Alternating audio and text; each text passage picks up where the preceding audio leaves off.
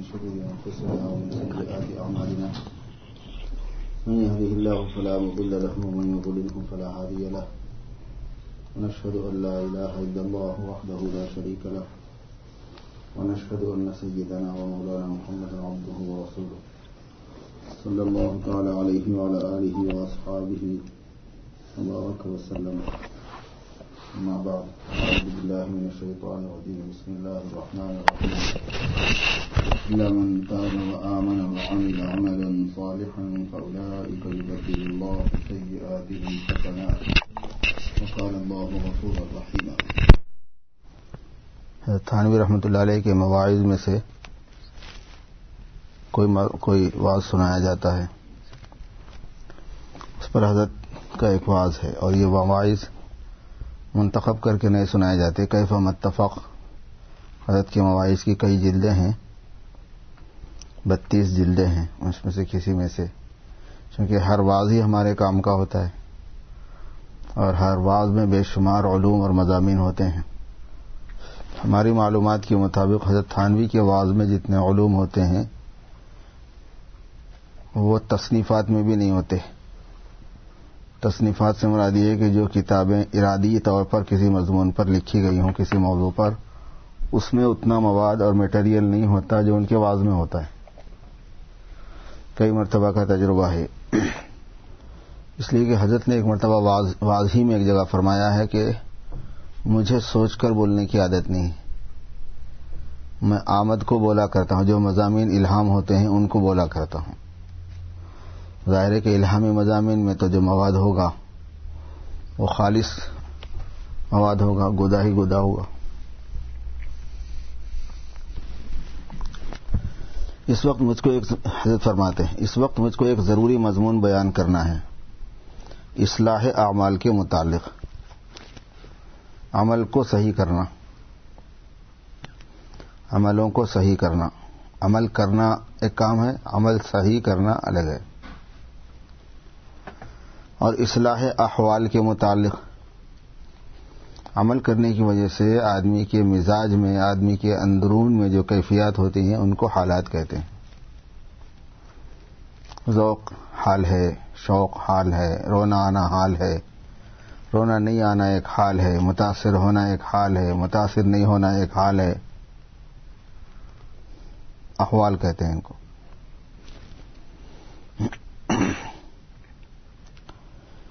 اور اس مضمون کے ضمن میں ان کوتاہیوں اور غلطیوں کو بھی بقدر ضرورت بیان کرنا چاہتا ہوں جو سالکین کو اثناء سلوک میں پیش آتی ہیں.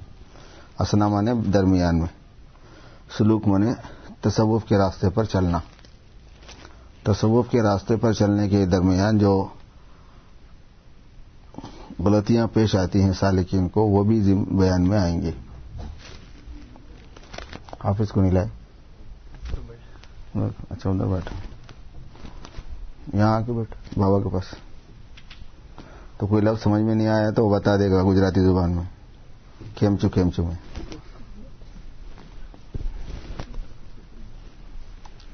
اور تم اندازہ کر لو کہ یہ اس کو نہیں سمجھ میں آئے گا تو بتا بھی دو آہستہ آہستہ. جب بیٹھتا ہے بیچارہ محبت سے آگے تو اس کو سمجھ میں بھی تھوڑا بہت تو آنا چاہیے، 10%، 20%. اور غلطیاں جو ہوتی ہیں سالکین کو، بعض عامیانہ ہیں، بعض خاصیانہ ہیں. یعنی عوام کو پیش آنے والی غلطیاں الگ ہیں، خواص کو پیش آنے والی الگ ہیں.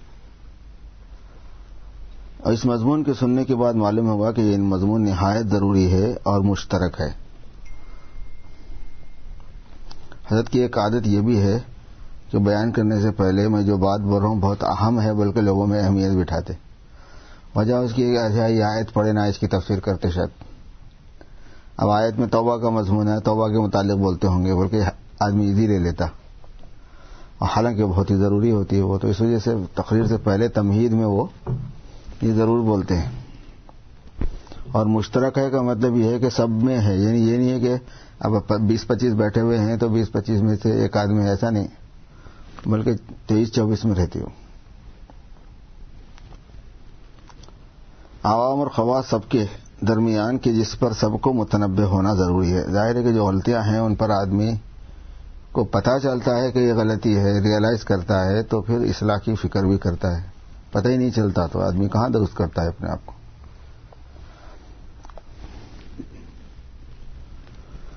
اگرچہ یہ مضمون ذرا دقیق اور غامض ہے، یعنی باریک ہے، تھوڑا گہرا ہے، لیکن انشاءاللہ اس کا اہتمام کیا جائے گا اور اس کی کوشش کی جائے گی کہ مستورات بھی سمجھ لیں، کیونکہ واز جو ہوا ہے وہ مستورات بھی تھی. اس میں واز کس نے لکھا؟ پہلے زمانے میں ٹیپ نہیں تھا نا، ریکارڈر نہیں ہوتا تھا، لکھ لیتے تھے. اور حیرت یہ ہے کہ پورا واز لکھ لیتے تھے. عادت پہ ہیں یہ سب چیزیں. اتنی عادت ہم کو بھی ہو گئی تھی سبق میں کہ مول صاحب کی تقریر کو لکھ ڈالتے تھے. جو کلاس میں سبق پڑھاتے تھے وہ پوری نقل کر دیتے تھے. اوپر ہی ہے یار. مگر ایسا نہیں لکھ سکتے تھے جیسے ان حضرات نے قلم بند کیا کہ پوری پوری باتیں نقل کر دیں. غالب یہ ہے کہ غالب لکھ لیتے تھے. تھانہ بھون میں ہوا ہے آواز، اس میں خواتین بھی تھیں. اگرچہ کہ اس مضمون کے یہاں بیان کرنے کی رائے نہ ہوتی تھی کیونکہ شاید مستورات کے ذہن میں یہ نہ آوے، مگر ضروری ہونے نے مجبور کیا، لہذا اسی کو اختیار کرتا ہوں. لیکن انشاءاللہ اپنی طرف سے اہتمام کیا جائے گا سمجھانے کا. آگے حق تعالیٰ کے اختیار میں ہے، اسی پر بھروسہ ہے. حق تعالیٰ نے اس سے پہلے کی آیت میں بعض اعمال منہی عنہا جن سے منع کیا گیا ہے ان کو بیان فرمایا ہے، یعنی گناہوں کا. ادھر اونچا ہو گیا کیا؟ اس کو نیچے کر دو. جو سامنے والوں کو تھوڑا سا عجیب سا ہوتا ہے. ہاں نیچے رکھ دو یہاں آپ کے پاس. میں بھی ذرا ادب سے بیٹھ جاتا ہوں. یہ رہا تو میں ذرا بے ادبی سے بیٹھ سکتا تھا. یہ جو آیت حضرت نے تلاوت کی ہے اپنے واعظ کے شروع میں سورہ فرقان کی، الا من تاب وآمن وعمل عملا صالحا والی، اس کے بارے میں بیان ہے. اللہ تعالیٰ نے اس سے پہلے کی آیت میں بعض ایسے اعمال جو گناہ کے ہیں، نہیں کرنے کے ہیں، ان کو بیان فرمایا ہے اور اس پر وعیدیں فرمائی ہیں. جو کام نہیں کرنے کے ہیں ان کو کرنے پر جو پینشمنٹ بیان کیا جاتا ہے، سزا بیان کی جاتی ہے، اس کو وعید کہتے ہیں. جو شرک کرے گا یا بدکاری کرے گا یا قتل کرے گا اس کو اس طرح کا عذاب ہوگا. پھر اس عذاب سے استثناء فرماتے ہیں اس آیت میں، اس کا ایکسپشن، اس کو الگ کرتے ہیں، جس کا حاصل یہ ہے کہ سب کو عذاب ہوگا مگر ان کو نہ ہوگا جن کی شان یہ ہے کہ انہوں نے تمام گناہوں سے توبہ کر لی. گناہ کیے لیکن توبہ کر لی، ان کو نہیں ہوگا عذاب. اور ایمان لے آئے اور نیک عمل کیے، یعنی کفر سے بھی توبہ کی. کفر سے توبہ یہ ہے کہ کفر چھوڑ کر ایمان لے آئے. چونکہ اوپر ذکر کفر اور شرک کا تھا، اس کے متعلق تو یہ ارشاد فرمایا ہے کہ آمنا ایمان لے آئے. اور چونکہ بعض اور گناہ بھی مذکور تھے، اگرچہ ان کا وقوع بھی کافروں ہی سے مذکور ہے. ان گناہوں کا بھی ذکر کافروں سے ہی مذکور ہے کہ وہ گناہ کافروں نے کیے تھے، وہ بھی معاف کر دیں گے. اب جیسے کفر معاف کر دیں گے ویسے وہ گناہ بھی معاف کر دیں گے. مگر فی نفسی ان کی خصوصیت خاص کفار ہی سے نہیں ہے، ایمان والا ہو کر بھی کر ڈالتا ہے، بلکہ جو بھی مبتلا ہو اسی کے لیے تدارک اور اصلاح کا طریقہ بتلایا ہے. اس لیے آمنا کے ساتھ توبہ کو ذکر فرمایا، ایمان لے آیا اور توبہ کیا.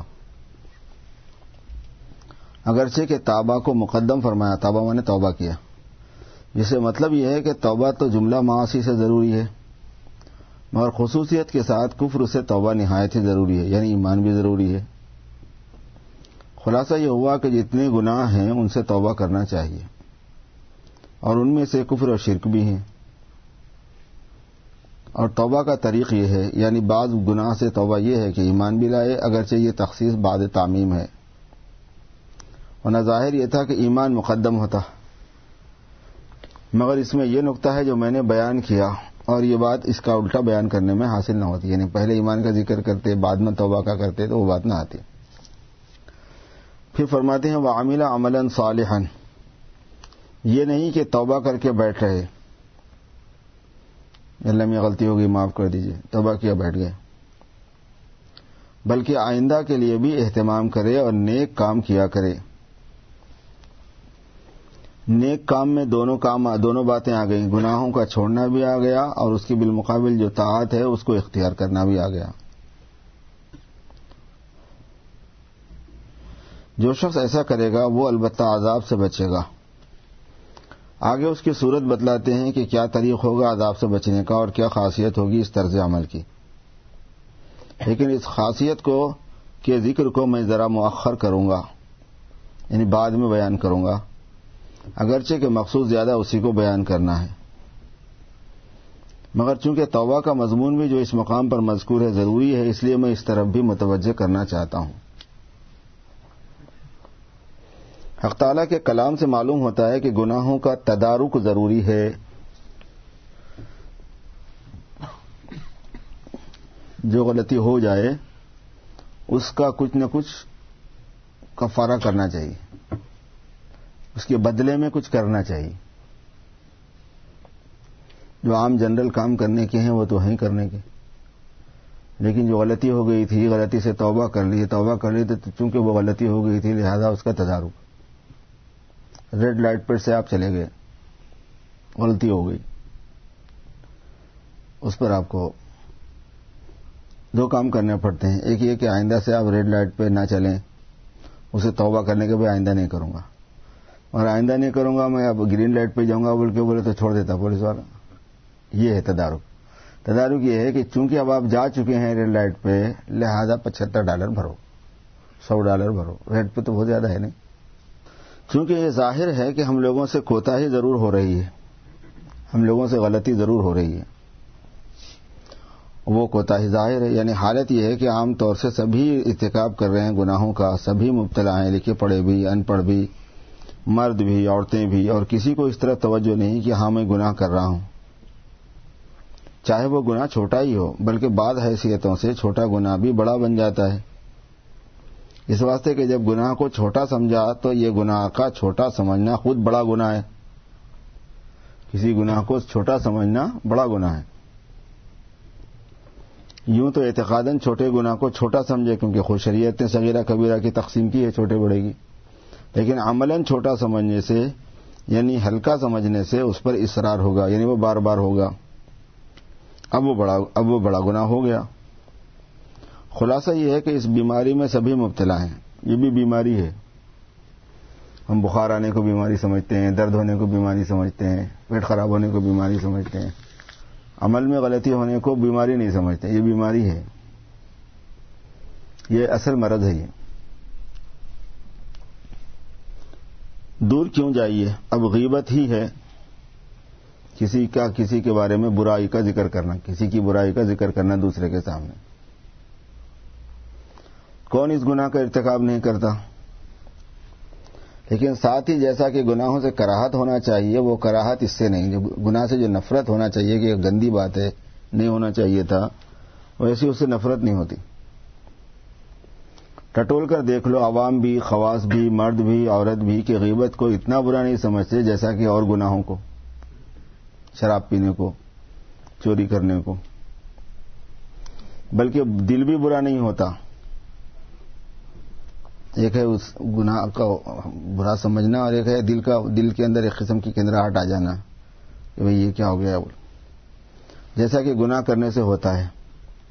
دیکھیے اگر کسی مسلمان کو بھولے سے شراب پینے کے بعد یہ معلوم ہو جائے کہ میں نے دھوکے سے شراب پی لی ہے تو اگرچہ اس کو گناہ نہیں ہوا اگر غلطی سے پی لیا، اس لیے کہ اس کو خبر ہی نہیں ہوئی کہ یہ شراب ہے، لیکن ٹٹول کر دیکھ لیجئے کہ کتنی متلی ہوگی، کہ کتنا جی برا ہوگا اور کتنا غصہ آئے گا پلانے والے پر۔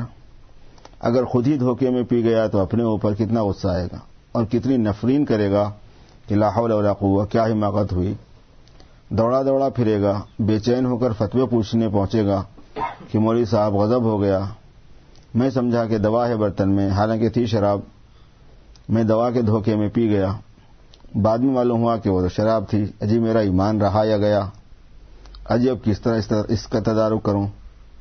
اب مولوی صاحب بہتیرا کہہ رہے ہیں کہ ارے بھائی غلطی میں گناہ نہیں ہوتا، تم بے فکر رہو، لیکن اس کا دل کسی طرح صاف نہیں ہوتا کیونکہ غلطی ہوگی اس سے۔ کیوں صاحب شراب پینا بغیر ارادے کے حالانکہ گناہ نہ تھا مگر صرف گناہ کے مشابہ تھا، مگر اس سے کتنا جی برا ہوا. لیکن ٹٹول کر دیکھیے کہ باوجود جاننے کے کہ غیبت گناہ ہے، غیبت کر کے کبھی اس سے آدھا، تہائی، چوتھائی بھی جی برا ہوتا ہے؟ ہرگز نہیں. بس معلوم ہوا کہ عادت جو غیبت کرنے کی پڑ گئی ہے، کرتے کرتے برابری ہو گئی ہے، مساوات ہو گئی. عادت سے جی برا ہونا ختم ہو جاتا ہے، گناہ کی عادت سے جی برا نہیں ہوتا. اور یہی حالت ہر گناہ کی ہے کہ عادت سے مساوات ہو جاتی ہے. ایک بزرگ کی حکایت لکھی ہے کہ انہوں نے کہیں راستے چلتے کسی کو کوئی گناہ کرتے ہوئے دیکھ لیا. چونکہ اس سے پہلے کبھی ایسا اتفاق نہیں ہوا تھا، اس لیے اس قدر ناگوار ہوا اور اس قدر تکلیف پہنچی کہ مارے غصے کے جب گھر گئے ہیں اور استنجے کی حاجت ہوئی تو پیشاب جو کیا تو بجائے پیشاب کے خون نکلا. اتنا غصہ ان کو گناہ کو دیکھ کے ہوا. کیا ٹھکانہ ہے اثر کا. اگلے دن پھر ایسا ہی اتفاق ہوا، لیکن جب پیشاب کیا تو پیشاب ہی ہوا لیکن گرم ہوا، پیشاب میں گرمی تھی بہت زیادہ. پھر ایسے اتفاق ہوا تو گرمی بھی نہیں رہی، اچھے خاصے ہو گئے جیسے تھے ویسے. دیکھیے عادت کو کتنا بڑا دخل ہے. مگر گناہ دیکھنے کی عادت میں تو تھے مجبور، اس لیے یہاں ملامت نہیں. اب کیا آنکھیں بند کر کے چلیں، کیا آنکھیں پھوڑ لیں؟ ایک شخص راستے میں گناہ کرتا ہے اور پہلے سے خبر نہیں تو اگر اس پر بلا ارادہ نظر پڑ جائے تو مجبوری ہے. اس پر اگر کراہت طبعی میں فرق ہو جائے تو کچھ غم نہیں، کیونکہ یہ دیکھنا ارادے سے نہیں. لیکن گناہ کا صادر کرنا یعنی خود کرنا یہ اختیاری بات ہے، یہ گویا ارادے سے تھا. اس سے جو فرق ہوا یہ البتہ قابل ملامت ہے. تو یہ حالت ہو گئی ہے عادت کی وجہ سے کہ گناہ کر کے جی بھی برا نہیں ہوتا. مگر تب بھی یہ نہیں کہہ سکتے کہ ایمان نہیں رہا. بات یہ ہے کہ عقلی اور اعتقادی ناگواری تو اب بھی ہوتی ہے. جب کوئی متنبع کرتا ہے تو شرمندہ ہوتے ہیں، کہتے ہیں کہ بھائی دعا کرو ہم سے یہ گناہ چھوٹ جائے اور ہم ان بری عادتوں سے نجات پائیں. بہرحال عقلی ناگواری کافی ہے ایمان کے باقی رہنے کے لیے. یہ عقیدے کی بات ہے، علمی بات ہے بہت زیادہ. اس واسطے میں نے عرض کیا تھا کہ معاصی سے بوجہ عادت کی اگر طبعی ناگواری نہ رہے تو یہ نہیں کہہ سکتے کہ ایمان نہیں رہا. اسی طرح ایک حدیث میں ہے کہ جب نیکی کر کے جی خوش ہو، گناہ کر کے رنج ہو، تب تم مومن ہو. بعض دفعہ یہ شبہ ہو جاتا ہے کہ یہ حالت تو ہماری نہیں، بس ہمارا کیا ایمان رہا. اس میں بھی محقق کہتے ہیں کہ یہاں خوش ہونا اور جی برا ہونا طبعی مراد نہیں. اگر طبعی نہ ہو، عقلی ہو تب بھی کافی ہے. یعنی عقل کہتی ہے کہ ہاں یہ غلط ہوا تو بھی کافی ہے ایمان کے باقی رہنے کے لیے. ہاں اگر عقلاً بھی نہ ہو تو ایمان جاتا رہا. اسے اندازہ فرمائیے کہ لوگ جو توجیح کرتے ہیں نا گناہ کی کہ اس میں کیا برائی ہے، اس میں کیا رجت، اس کا مطلب ہے کہ ان کی عقل بھی نہیں مان رہی اس کو، پھر ایمان باقی نہیں رہتا.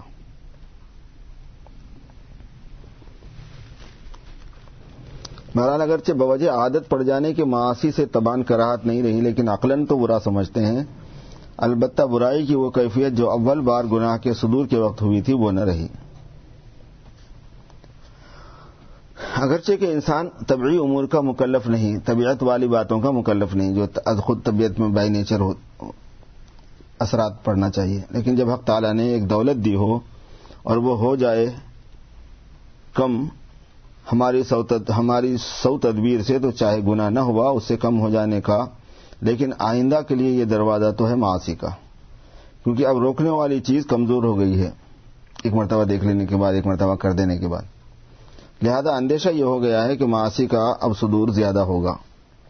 یہ بھی فکر کی بات ہے، اس کا بھی تو غم ہونا چاہیے. جو محتاط ہوتے ہیں، احتیاط کرنے والے، کیئرفل ہوتے ہیں، وہ دور دور کے احتمالات سے بھی مغموم ہوتے ہیں، پاسبلٹیز سے.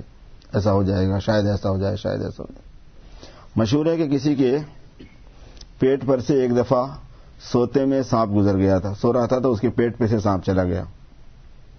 وہ غم میں بیٹھا ہوا تھا. لوگوں نے کہا کہ میاں اب غم کی کیا بات ہے، خدا کا شکر کرو کہ بچ گئے، کاٹا نہیں. اس نے کہا کہ جی اس کا غم نہیں کہ اس نے کاٹ لیا، مگر وہ غم اس کا ہے کہ یہ اس کے آنے جانے کے لیے سڑک ہو گئی ہے.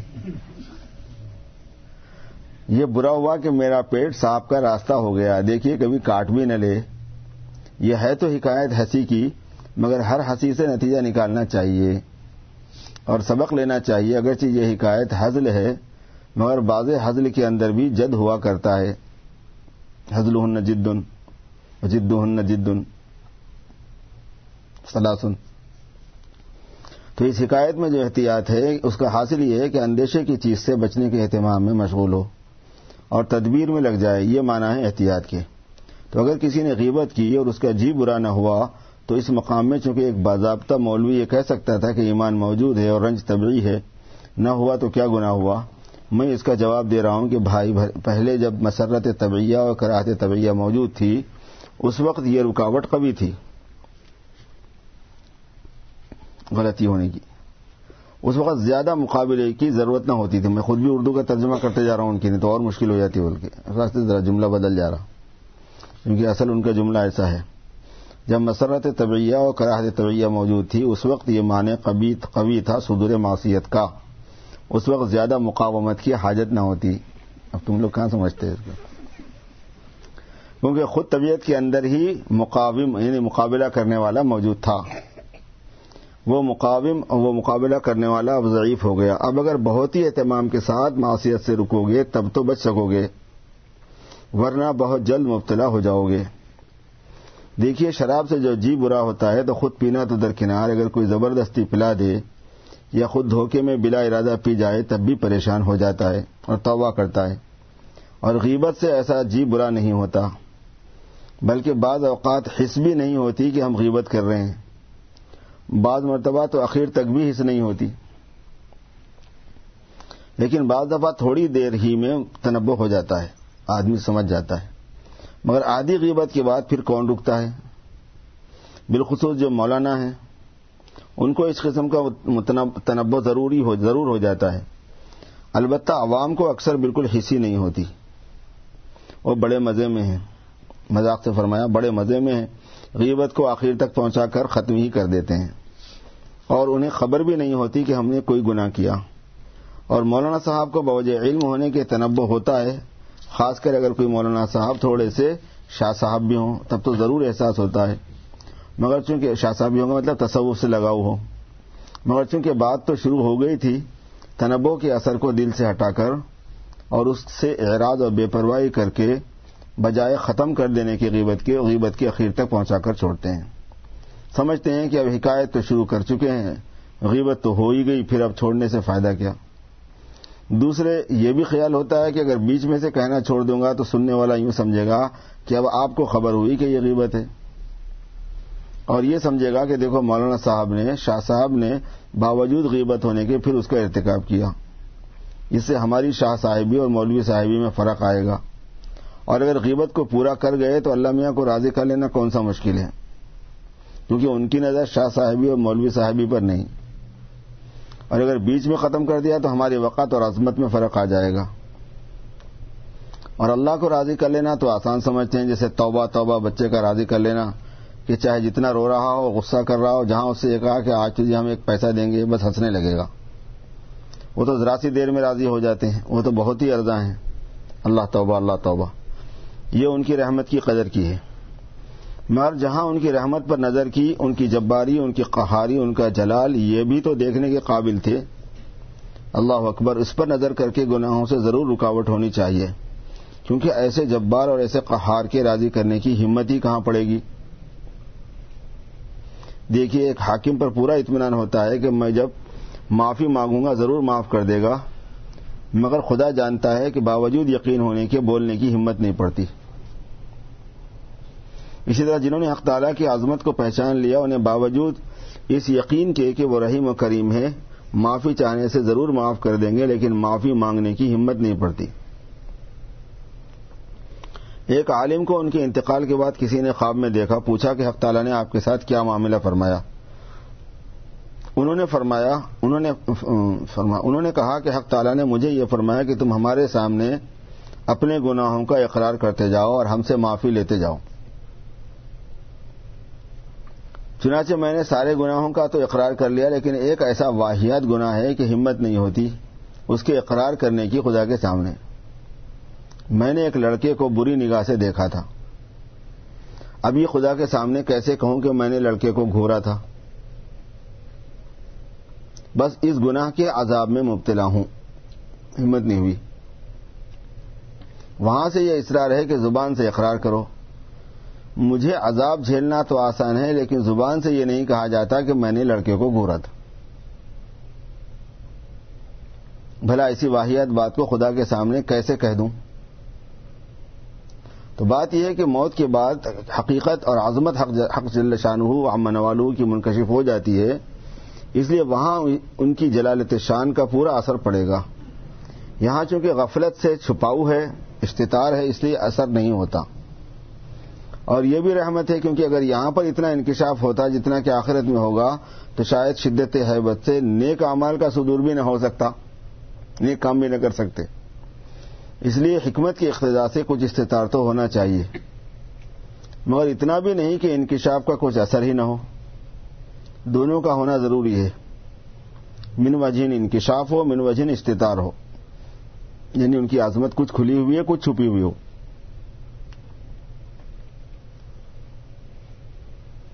نہ اتنا انکشاف ہو کہ توبہ کرنے کی بھی ہمت نہ پڑے، اور نہ اتنی چھپی ہوئی ہو عظمت کے معاودت معاصی پر حامل ہو، گناہوں کی عادت ہی پڑ جائے، گناہوں کی کچھ پرواہ ہی نہ ہو. خلاصہ یہ ہے کہ خدا کی عظمت اور شان کا کچھ تو اثر ہونا چاہیے، گناہوں کے لیے کچھ تو رکاوٹ ہونا چاہیے. بس گویا یہ سمجھ رکھا ہے جس کی تشبیہ ایسی ہے جیسے بچے کے راضی کر لینے کی. کتنے افسوس اور شرم کی بات ہے. خدا کے کمالات اور شان کا ماننے والا اور اس پر اس ماننے کا صرف ایسا اثر جیسے بچے کا، کس قدر بے قدری ہے. چونکہ دام تو خدا کے راضی کرنے میں لگے نہیں، پیسے تو لگتے نہیں، اس لیے یہ بے قدری ہے. ما قدر اللہ حق قدری. اس لیے خدا کا راضی کرنا آسان سمجھتے ہیں بنسبت مخلوق کی نظر سے گر جانے کے. کیونکہ مخلوق کی نظر سے گر جانا گرا اور ناگوارا ہے، اس واسطے یہ حضرت باوجود تنبؤ کے وہ حکایت تو پوری کر ہی دیتے ہیں جو غیبت میں شروع کی تھی. کیونکہ بیچ میں چھوڑنے سے سننے والے دل میں یہ نہ کہیں گے کہ حضرت نے غیبت شروع ہی کیوں کی تھی. تو معلوم ہوا کہ ان حضرت کو دوران گفتگو ہی میں یہ خبر ہو گئی تھی کہ میں غیبت کر رہا ہوں، پھر بھی اس کو چپکے کہے چلے گئے. یہ تو مقدس نفوس کی حالت ہے. دل کو یہ کہہ کر سمجھا لیتے ہیں کہ آئندہ کو خیال رکھیں گے، اب جو غیبت شروع کر چکے ہیں اسے تو کر ہی لو، تاکہ سننے والا اسی گمان میں رہے کہ حضرت غیبت کرتے ہی نہیں، اس کا بھی پتہ نہ چلے کہ حضرت غیبت کرتے ہوئے بیچ میں چھوڑ دیتے ہیں. کتنا بڑا قید نفس کا ہے، نفس کی مکاری ہے. کچھ حد ہے.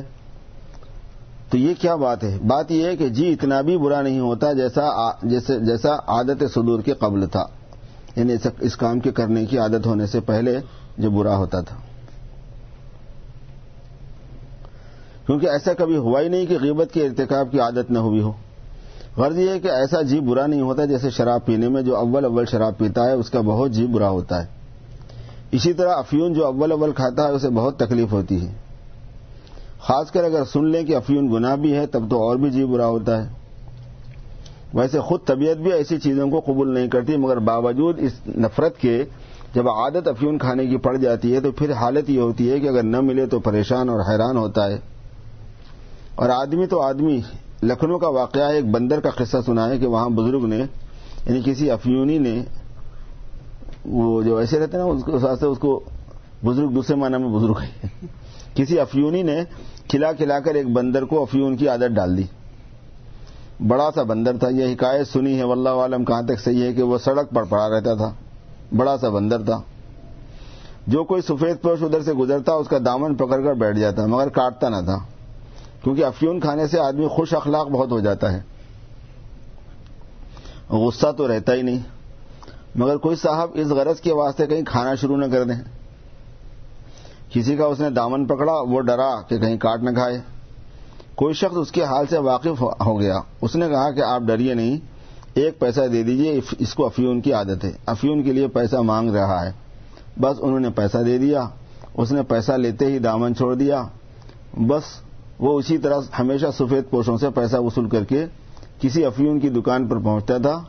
سب کو اس کا حال معلوم تھا ہی، دکاندار نے کٹوری میں افیون گھول کر سامنے رکھ دی, اس نے پی لی, اور کونے میں آپ بیٹھ گئے مراقب ہو گئے. اب آپ بیٹھے پینگ میں جھوم رہے ہیں اور مزے لے رہے ہیں, مگر ہمیشہ ایک ہی شخص کو نہ ستاتا تھا, ہر روز اس کا مظلوم ایک مختلف شخص ہوتا تھا. بیچارہ بہت بھلا مانس بلکہ بھلا بندر تھا.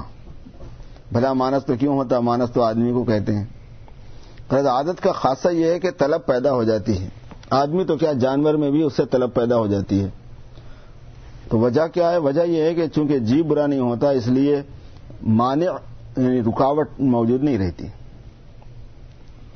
اور تجربہ یہ ہے کہ ہم لوگوں کے افعال میں بھی اور نہ کرنے کے کاموں میں بھی جو افعال پسندیدہ ہوتے ہیں یا جو افعال ناپسندیدہ سے ہم بچتے ہیں اس میں محض داعی عقلی کافی نہیں. صرف عقل کا کہنا کہ یہ اچھا ہے کرنا چاہیے اور عقل کا کہنا ہے کہ یہ نہیں کرنا چاہیے یہ کافی نہیں ہوتا. اچھے کام ہوں یا برے کام ہوں صرف عقل کا بولنا کافی نہیں ہوتا اس میں. تجربہ یہ ہے. بلکہ ضرورت اس کی ہوتی ہے کہ کچھ طبعی تقاضا بھی ہو کرنے والے کاموں میں کرنے کا, نہیں کرنے والے کاموں میں نہیں کرنے کا.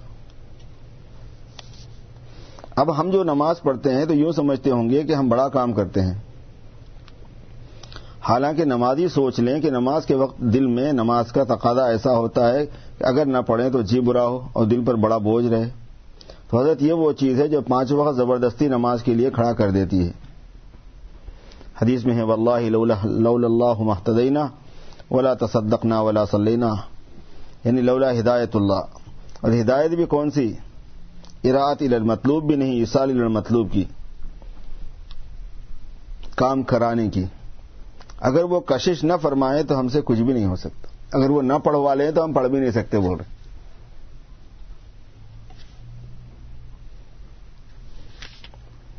یہ جو کچھ ہم سے نماز روزہ ہو رہا ہے یہ محض خدا کا فضل و کرم ہے اور انسان سمجھتا ہے یہ میری طلب کا نتیجہ ہے. کار زلف تست افشانی اما عاشقاں مصلحت راتو ہمت برآ ہوئے چیں بستان.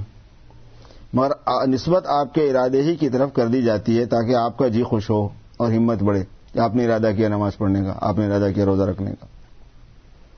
جیسا بچے سے باپ پتھر اٹھوا دیتا ہے, پتھر بچے سے تو اٹھتا نہیں لیکن باپ اٹھوا دیتا ہے, اس طرح کے ہاتھ تو لگا دیتا ہے اس کا, لیکن اٹھا لے جاتا ہے خود, بلکہ بچے کو بھی خود اٹھا لیتا ہے. اس طرح کہ ایک گود میں تو بچہ اور ایک گود میں پتھر. کہتا ہے کہ واہ بھائی واہ بڑا بھاری پتھر اٹھا لائے, شاباش, آہا آپ تو ماشاءاللہ تو پہلوان ہوئے. وہ بچہ خوش ہوتا ہے, سمجھتا ہے کہ ہم سچ مچ پہلوان ہو گئے. الو کہیں کا, وہ کیا پہلوان ہوتا, وہ تو باپ نے دراصل پتھر اٹھایا ہے, لیکن اس نے اپنے بچے کی ہمت بڑھانے کے لیے اس کا بھی ہاتھ برائے نام لگا کر اٹھانا اس کی طرف منسوب کیا, بچے نے اٹھایا. اسی طرح انسان بڑا خوش ہوتا ہے کہ میں نے نماز پڑھی ہے, حالانکہ حق تعالیٰ نے خود ایک گود میں آپ کو اور ایک گود میں نماز کو لے کر دونوں کو منزل مقصود تک پہنچا دیا. کام تو خود کیا اور نام آپ کا کیا کہ آپ نے ہماری نماز ادا کی. حقیقت میں انہی کا فضل ہے, انہی کی رحمت ہے کہ ہم اس طرح سے نیک کاموں کی ہمیں اس طرح سے نیک کاموں کی توفیق دے رکھی ہے. بہرحال اس سے معلوم ہو گیا کہ بغیر طبعی رکاوٹ کے گناہوں سے بچنا نہایت دشوار ہے. اس لیے ضرورت ہے طبعی کراہت کی بھی. اگرچہ کہ گناہ ہونے سے پہلے تو طبعی کراہت ہوتی ہے, لیکن جب گناہ ہو گیا تب وہ طبعی نفرت کم ہوئی, پھر ہوا پھر کم ہوئی, پھر ہوا پھر کم ہوئی. اس طرح ہوتے ہوتے نفرت طبعی تو رہتی نہیں, صرف عقلی رہ جاتی ہے. ایمان تو رہتا ہے مگر وہ جو پہلے کی عرفان کی کیفیت تھی اور ایقان کی وہ جاتی رہی. پھر ہر موقع پر سخت مقابلے کی ضرورت پڑتی ہے. وہ جو آسانی سے بچا رہتا تھا وہ بات نہیں رہتی. اس لیے ضرورت ہے کہ ہر مسلمان محض اکتساب فضائل ہی پر یعنی اچھے اخلاق کے حاصل کرنے پر ہی اکتفا نہ کرے, بلکہ گناہوں کو بھی چھوڑ دے, یکلخت اور دفاتن اس کا اہتمام کرے. چند روز تو اہتمام کرنا پڑے گا, پھر آسانی ہو جائے گی. حالت موجودہ میں چونکہ طبعی نفرت گناہوں سے جیسی چاہیے ویسے نہیں ہے, اس لیے کوئی غیبت میں مبتلا ہے, کوئی حرام خوری میں مبتلا ہے, کوئی کینے میں مبتلا ہے, کوئی حسد میں مبتلا ہے, کوئی تکبر میں مبتلا ہے. اور غضب یہ ہے کہ ان گناہوں کے چھوڑنے کی فکر بھی نہیں.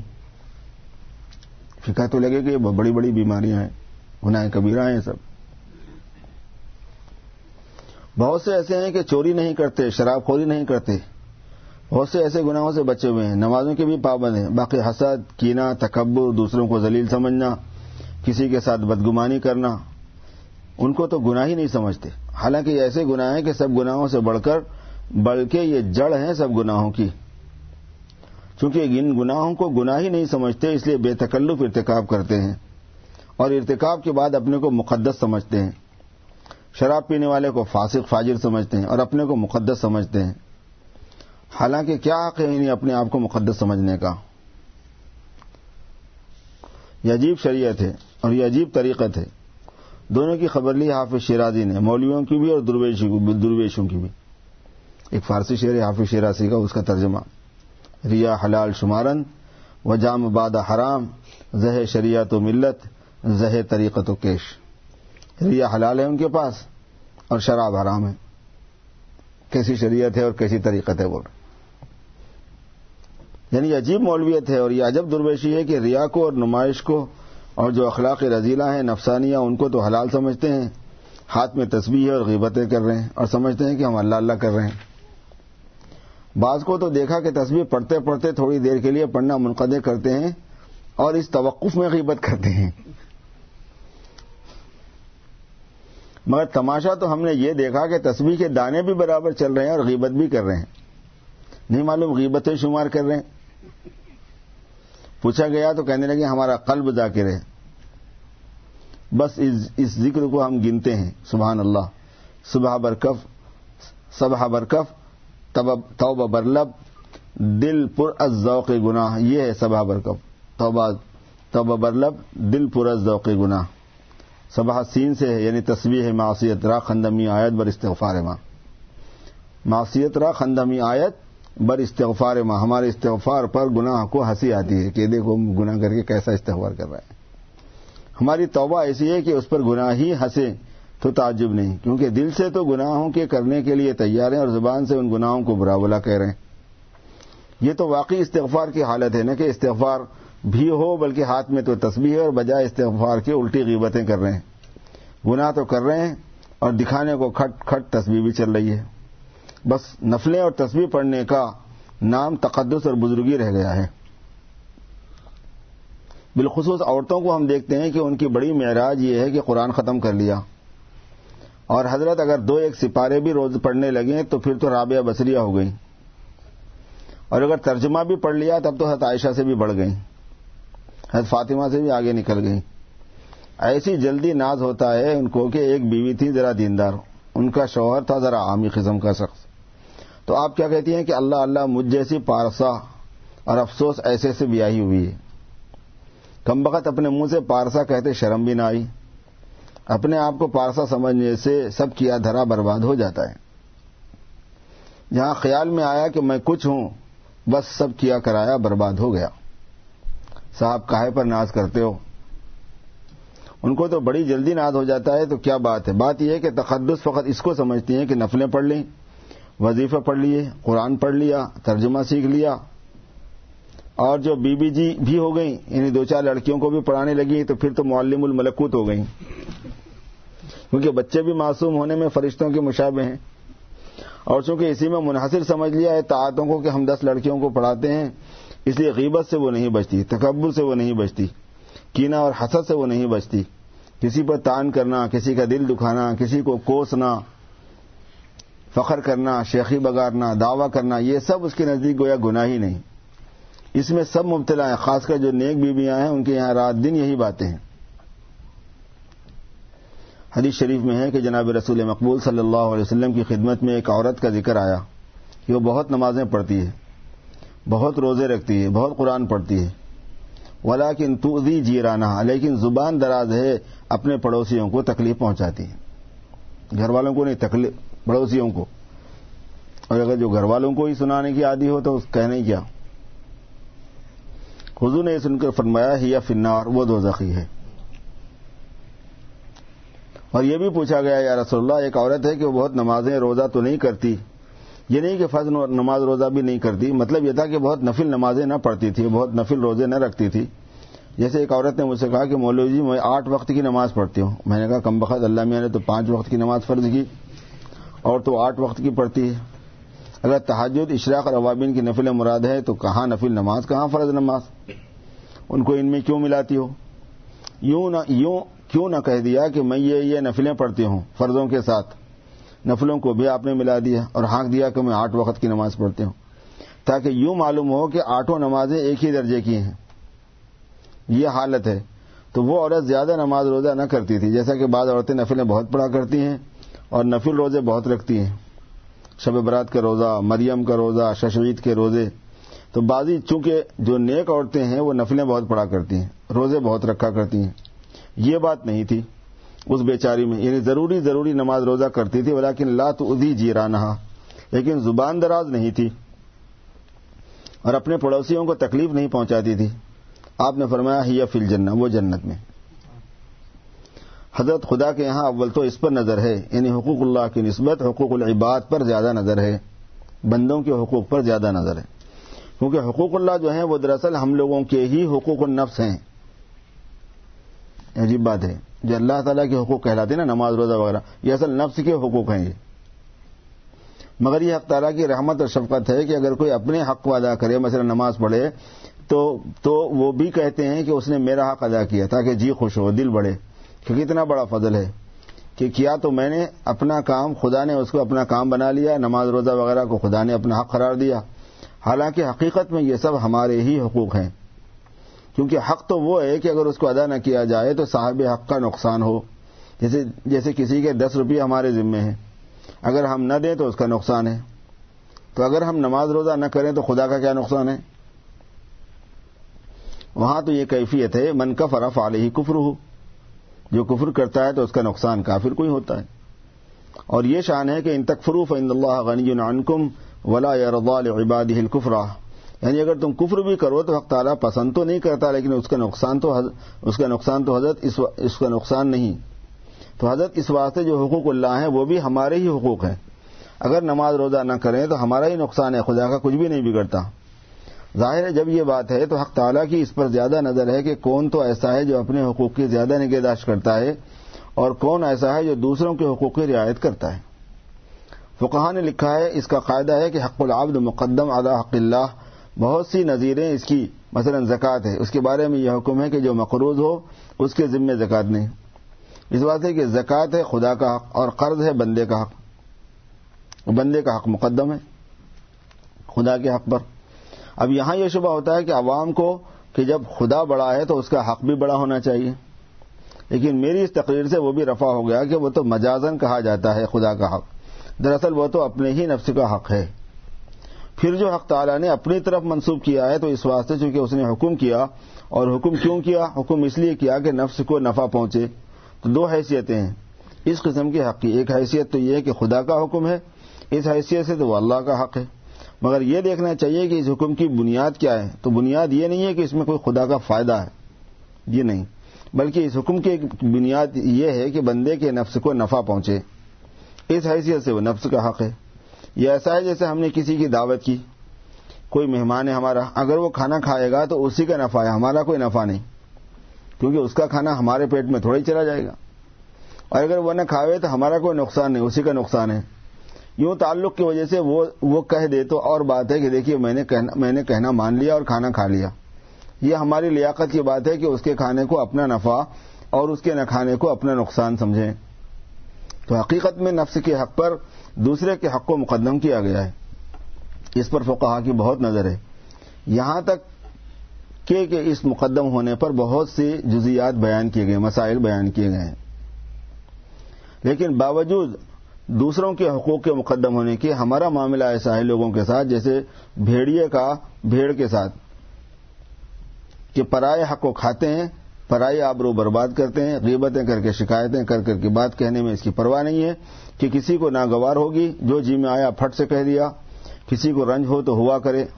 وہ سیاست بھی کرتے ہیں تو محض غیظ نفس سے، جس پر سیاست کرنے کا حق ہو اس پر کبھی کبھی سختی بھی کر سکتے ہیں، مگر حدود سے تو خارج ہونا جائز نہیں، کیونکہ سیاست سے مراد انتظام ہے یہاں پر، کیونکہ سیاست کے بھی حدود ہیں اور سختی کے بھی حدود ہیں، سزا کے بھی حدود ہیں.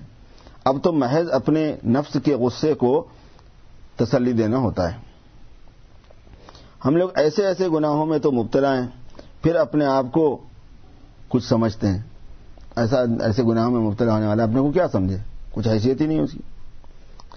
سمجھتے ہیں کہ مقدس ہیں، بلکہ جو فاسق فاجر ہیں اکثر دیکھا گیا ہے کہ ان میں تکبر ان میں جو فاسق فاجر اکثر دیکھا کہ ان میں تکبر ہوتا ہے جو بدترین گناہ ہے. پھر مقدسی کہاں رہے؟ جو فاسق فاجر نہیں ہیں، نیک لوگ ہوتے ہیں، نیکیاں کرتے ہیں، نماز پڑھتے ہیں، پابند شریعت ہوتے ہیں، ان میں یہ دیکھا گیا ہے کہ وہ ان میں تکبر ہوتا ہے. تو مقدس کہاں ہوئے؟ خلاصہ یہ کہ اگر گناہ ہوں تو اور دوسرے گناہوں تو ہمارا کیا ہے؟ ہمارا یہ برتاؤ ہو رہا ہے. صاحب خیر گناہ سے جی برا نہ ہو تو خدا نے عقل تو دی ہے، ذہن تو دیا ہے، کان تو ہیں، کانوں میں تو پڑا تھا کہ یہ گناہ ہے، پھر چاہے جی برا ہوتا یا نہ ہوتا اسے بچنا چاہیے تھا. چونکہ گناہوں کا چھوڑنا ایک بہت بڑی بات ہے، اس لیے میں نے پہلے اس کا بقدر ضرورت بیان کر دیا ہے تاکہ من تابہ میں تو داخل ہو جاؤ، توبہ کرنے والوں میں تو داخل ہو جاؤ. پھر اس داخل ہونے کا نتیجہ کیا مرتب ہوگا؟ فَأُولَٰئِكَ يُبَدِّلُ اللَّهُ سَيِّئَاتِهِمْ حَسَنَاتٍ. لیکن چونکہ من تابہ میں جب شامل ہوں گے، جبکہ توبہ بھی طریقے سے کرو گے، کیونکہ ہر گناہ سے توبہ کرنے کا طریقہ الگ ہے. مثلا اگر نماز نہیں پڑھی تو توبہ کا طریقہ یہ ہے کہ پچھلی نماز قضا کرو، آگے کو ادا کرتے رہو. اگر حج نہیں کیا تو اب کر لو، پچھلے گناہ سے توبہ کر لو. کسی کے مال کا نقصان کیا ہے تو مالک کو ادا کر دیا، واپس کر دیا یا معاف کراؤ، اور آئندہ کو برابر حق ادا کرتے رہو. آئندہ کسی کا حق ضائع نہ کرو. اگر غیبت کی ہو معاف کراؤ، اگر اس کے علم میں آ گیا کہ غیبت کی ہے تو اسے معافی چاہ لینا کہ بھائی معاف کر دو، اور اگر اس کے علم میں نہیں آیا تو پھر جا کے نہیں بولنا چاہیے کہ میں نے آپ کی غیبت کی تھی، معاف کر دو. پھر علماء نے فرمایا کہ پھر اس کا طریقہ یہ ہے کہ اپنے لیے اور اس کے لیے کثرت سے استغفار کرو. اگر وہ شخص جس کی غیبت کی تھی مر گیا یا اس سے ملنے کی امید نہ ہو تو یہ بھی طریقہ ہے کہ اس کے لیے ہمیشہ دعائے مغفرت کرتے رہو. اس سے بھی غیبت کا گناہ معاف ہو جاتا ہے. قیامت میں خدا تعالیٰ اسے معاف کرا دے گا. بہرحال ہر گناہ سے توبہ کرنے کا طریقہ جو معین ہے شریعت والوں سے پوچھ کر عمل کرو اور اس طریقے کو استعمال کرو. توبہ میں خاصیت ہے کہ کوئی کتنا ہی بڑا گنہگار ہو اور کسی نے کتنے ہی زیادہ گناہ کیے ہوں، حق تعالیٰ اپنے رحم کرم سے سب معاف فرما دیتے ہیں. آگے عملاً صالحاً، یعنی توبہ کے بعد بے فکر نہ ہو جائے بلکہ آئندہ بھی نیک عمل کرتا رہے. اور یہ میں بیان کر ہی چکا ہوں کہ توبہ کے مفہوم میں دو چیزیں ہیں. ایک وہ اعمال جن کے کرنے کا حکم ہے ان کو پابندی سے ادا کرتا رہے، اور جن سے ممانعت ہے ان کا گویا اہتمام کے ساتھ تارک رہے، یعنی ان کو چھوڑا ہوا رہے اہتمام کے ساتھ. یہ دونوں عملاً صالحاً میں داخل ہیں. اور یہ شبہ نہ کیا جائے کہ فعل ترک کو کیسے شامل ہوگا، نہ کرنے کو کرنا کیسے کہا جا رہا ہے. خوب سمجھ لو کہ ظاہر میں گناہوں کا چھوڑنا مفہوم عدمی معلوم ہوتا ہے، یعنی نہیں کرنے کا کام شمار ہوتا ہے، مگر اصل میں وہ مفہوم وجودی ہے، یعنی کرنے والا کام ہے، وہ بھی نہیں کرنے کے کام کو کرنا. اس کا معنون وجودی ہے اگرچہ کہ عنوان آدمی ہے. اس کے سمجھنے کے واسطے ایک مقدمے کی ضرورت ہے. اس سے بھی آسان تقریر کرتا ہوں. انسان جو مکلف کیا گیا ہے تو اعمال اختیاریہ کا مکلف کیا گیا. جو کام انسان کے اختیار میں ہے اس کی ذمہ داری لگائی گئی. جب یہ سمجھ میں آ گیا تو اب یہ سمجھیے کہ مثلا ہم جو اس وقت کھڑے ہیں تو نہ چوری کر رہے ہیں، نہ شراب پی رہے ہیں، نہ کسی کو بری نگاہ سے دیکھ رہے ہیں، اور سینکڑوں گناہ ہیں جن کو ہم اس وقت چھوڑے ہوئے ہیں. ایک تو ترک یہ ہے، یہ تو ایسا ہے کہ اس ترک کی طرف ہمارا التفات بھی نہیں ہوتا، توجہ بھی نہیں ہوتی. اس کو ترک نہیں کہہ سکتے، اس واسطے کہ جس ترک کا انسان مکلف بنایا ہے وہ ترک مانے چھوڑنا، وہ ترک ہے جو اپنے اختیار اور ارادے سے ہو، اور اختیار اور ارادے کا مسبوق بالعلم ہونا ضروری ہے، یعنی اس کا پہلے سے علم ہونا ضروری ہے. اور یہ جو ہم چھوڑے ہوئے ان کاموں کو یہاں بیٹھے ہوئے ہونے کی حالت میں یہ مسبوق بالعلم نہیں، لہذا یہ ترک نہیں جس کا انسان مکلف بنایا گیا. یہ ترک جو ہے مفہوم آدمی ہے. جب انسان اس کا مکلف نہیں تو اس ترک کا بھی حکم نہیں. ایک ترک تو یہ ہے، اور ایک ترک یہ ہے کہ یا تو کوئی فی الحال داعیہ ہو، مثلا کوئی عورت چلی جا رہی ہے، جی چاہا کہ لاؤ اسے دیکھیں، پھر نگاہ کو روک لیا، یہ ہے ترک وجودی. اس کے لیے ضرورت ہے علم اور ارادے کی. مثلا شراب پینے کا ارادہ تو نہیں، لیکن ساتھ ہی یہ خیال ہے کہ کبھی نہیں پیئیں گے انشاءاللہ، یہ ترک وجودی ہے، آدمی نہیں، اور اجر اسی پر ملتا ہے۔ ورنہ اگر ترک آدمی پر بھی اجر ملتا تو یہ لازم آتا کہ ہر لمحے میں کروڑوں طاعتوں کا اجر مل رہا ہو۔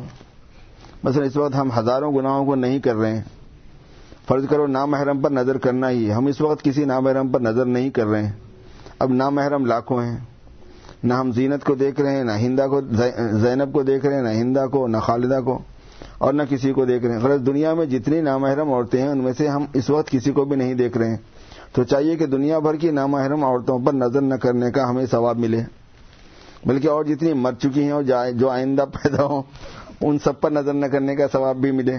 تو حضرت آدم سے لے کر نفخ صور تک جتنی نامحرم عورتیں ہوں ان سب پر نظر نہ کرنے کا ثواب گویا ہمیں ہر لمحہ مل رہا ہے۔ اس سے تو یہ لازم آیا کہ ہر شخص کے نام اعمال میں گناہوں سے نیکیوں کا شمار زیادہ ہو، اس کا تو کوئی بھی قائل نہیں، کیونکہ قاعدہ ہے کہ فاما من ثقلت موازینہ فهو فی عیشۃ راضیہ۔ اگر یہ بات ہو تو ہر شخص کی طاعات کا پلڑا ہمیشہ معاصی سے بڑا رہے گا۔ اگر کوئی نماز کبھی نہ پڑھے تب بھی تو چاہیے کہ کوئی معذب ہی نہ ہو، حالانکہ یہ نص کے خلاف ہے، یعنی قرآن پاک کی آیتوں کے خلاف ہے۔ علماء نے تصریح کر دی ہے کہ ترک وہی ماجور علیہ ہے، ثواب دیا جاتا ہے جو وجودی ہو، تو عملاً صالحاً میں یہ ساری چھوڑنے والی چیزیں بھی شامل ہیں۔ خلاصہ توبہ کا یہ ہوا کہ جن اعمال کا حکم ہے ان کو کرنا، اور جن کی ممانعت اور ان کو چھوڑنا ہے تو ان کو چھوڑ دینا۔ خلاصہ ارشاد کا یہ ہے کہ فقط توبہ پر اکتفا نہ کرو بلکہ آئندہ کے لیے بھی اصلاح اعمال کرو، یعنی گناہوں کو بھی چھوڑو اور اعمال کی پابندی بھی کرو۔ اب اس کے واسطے ضرورت ہوگی علم حاصل کرنے کی، کسی سے پوچھ کر یا پڑھ کر۔ جب اس طریق سے توبہ کر چکا تو اب گویا خدا کے راستے پر پڑا ہے۔ اب اس کے متعلق کچھ احوال پیش آئیں گے، ان کے متعلق ایک مضمون بیان کرتا ہوں، گویا وہ مختصر ہی ہوگا مگر انشاءاللہ کافی ہوگا اور بہت نافع۔ وہ یہ ہے کہ میں اب خاصیت بیان کرتا ہوں کہ ایمان اور اعمال صالح میں خاصیت کیا ہے۔ اس خاصیت کی بابت فرماتے ہیں فَأُولَٰئِکَ يُبَدِّلُ اللَّهُ سَیِّئَاتِهِمْ حَسَنَات، یعنی اس کی برائیوں کو نیکیوں سے بدل دیں، یعنی ان کے اندر جو برائیاں یعنی بری باتیں ہیں ان کو نیکیوں سے بدل دیتے ہیں۔ یہ خاصیت بیان کی ہے حق تعالی نے ایمان اور عمل صالح کی۔ البتہ اس خاصیت کا قوت اور ضعف تابع ہوگا ایمان اور عمل صالح کی قوت اور ضعف پر۔ جتنا ایمان اور عمل صالح قوی اور ضعیف ہے اس کی خاصیت بھی قوی اور ضعیف ہے۔ یہ خاصیت فی نفسی ہے، یہ ممکن ہے کہ کسی عارض ظاہری یا باطنی کے سبب اس کا اثر ظاہر نہ ہو۔ اب اس کی تھوڑی سی تفصیل عرض کرنا چاہتا ہوں کہ کیا صورت تبدیل کی ہوئی ہے۔ محققین اور اہل تجربہ کے ارشاد سے اور اپنے متعلقین کو جو مختلف احوال پیش آتے رہتے ہیں، یعنی جن کی تربیت باطن میرے متعلق ہے، وہ جو اپنے احوال و کیفیات بیان کرتے رہتے ہیں، ان سب احوال و مقالات سے اخذ کر کے جو تفصیل مجھے معلوم ہوئی ہے اس کو میں نقل کرتا ہوں۔ حاصل اس تفصیل کا یہ ہے کہ جو خدا کے راستے میں چلنا شروع کرتا ہے اس کے درمیان میں دو تبدیلیاں واقع ہوتی ہیں، ایک اول ہوتی ہے ایک بعد میں ہوتی ہے۔ یعنی ترتیب یہ ہوتی ہے کہ سب سے اول تو تبدیلی یہ ہوتی ہے کہ حق تعالی ملکات کو بدلتے ہیں، اندر کی وہ استعداد جس سے کام کرتا ہے آدمی، جس سے اعانت ہوتی ہے طاعت کے دوام اور استقامت پر، ہمیشہ نیکی کرنے پر، اور معاصی سے اجتناب پر۔ اس کے لیے ایک مقدمہ عرض کرتا ہوں جس سے اس تبدیل کی حقیقت سمجھنے میں آسانی ہوگی۔ وہ یہ ہے کہ افعال تابع ہوتے ہیں ملکات کے، اور یہ میں پہلے عرض کر چکا ہوں کہ بغیر داعیے کے عادتاً، بغیر تقاضے کے عادتاً استمرار عملوں کو برابر کرنا مشکل ہوتا ہے، مستقل کرنا مشکل ہوتا ہے، اور داعیہ ہی ہے وہ جو اندر سے تقاضا کرتا ہے، اس کا اثر یہ ہے کہ کام آسانی سے ادا ہو جاتا ہے۔ خلاصہ یہ ہے کہ ملکات مطبوع ہیں اور اعمال ان کے تابع ہیں۔ جب یہ سمجھ میں آ گیا تو اب یہ سمجھیے کہ حق تعالیٰ کیا کرتے ہیں، سبحان اللہ، کیا پرورش فرماتے ہیں۔ اسی سلسلے میں مجھے اس وقت یہ آیت یاد آ گئی، اتقوا اللہ وقولوا قولا سدیدا یصلح لکم اعمالکم، ہے نا۔ ظاہراً اصلاح فعل ہے، فعل کا صحیح کرنا ہے بندے کا، تو یہاں سوال یہ ہوتا ہے کہ اس کو حق تعالیٰ نے اپنی طرف جو منسوب فرمایا، اس سے تو یہ شبہ ہوتا ہے کہ آپ اصلاح ہو جائے گی، یعنی اللہ تعالیٰ خود ہی مثلا نماز پڑھوا دیں گے، کہیں ایسا ہوا بھی ہے؟ پھر یصلح لکم کے کیا معنی؟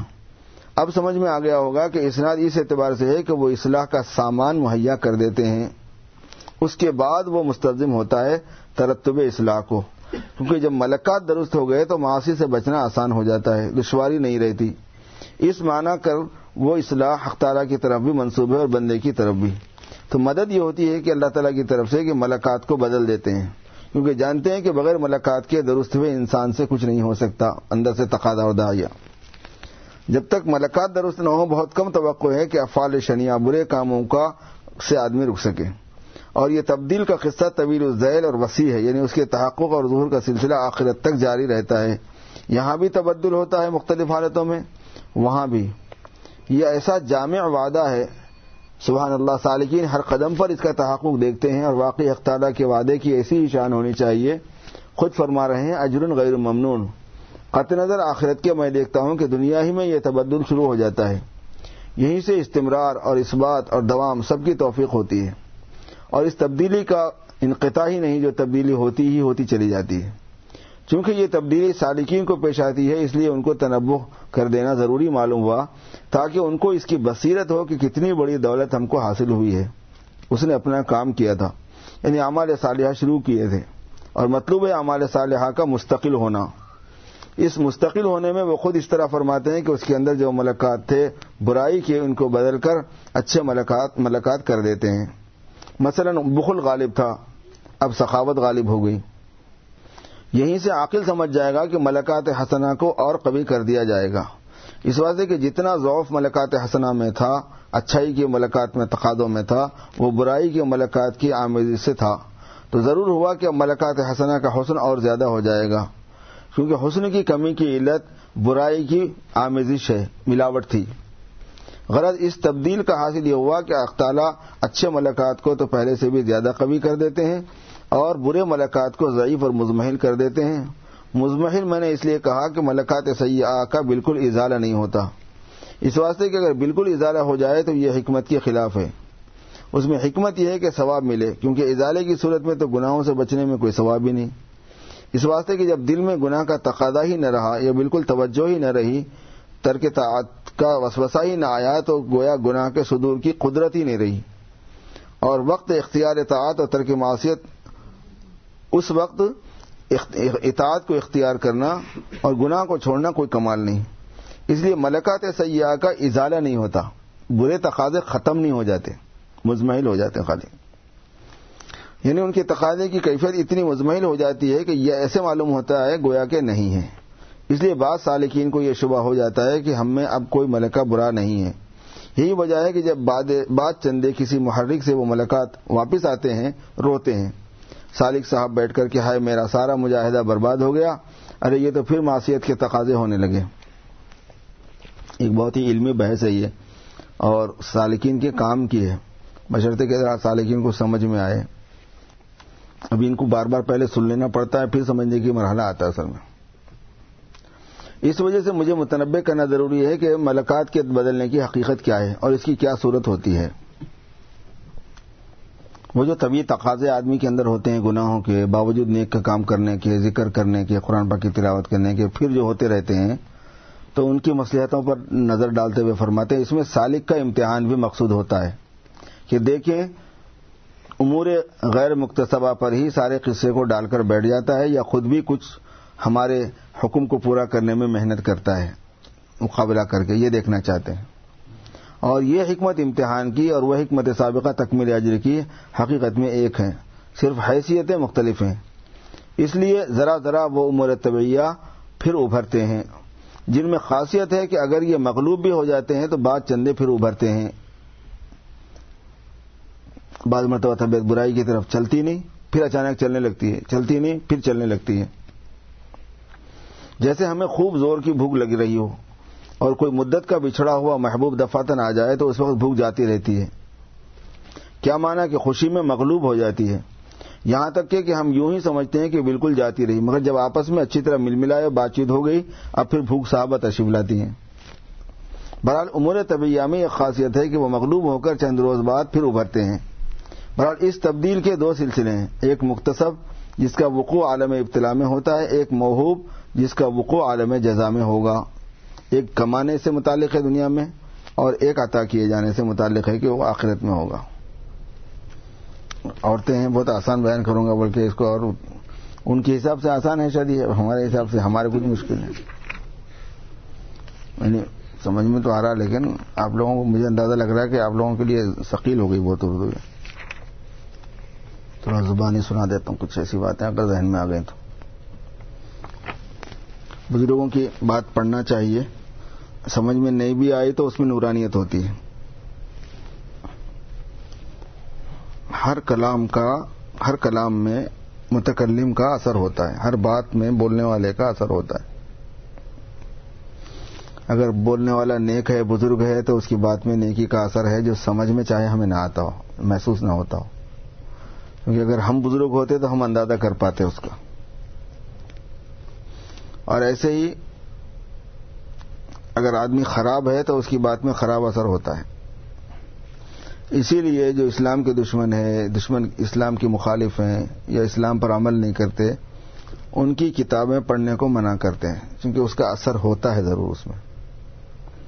فاسق فاجر لوگوں کے کلام میں فسق و فجور کے رجحانات پائے جاتے ہیں، آدمی وہ لے لیتا ہے غذا اس میں سے. روحانی چیزیں ایسی ہوتی ہیں جیسے جنات جو ہے نا غذا کھاتے ہیں.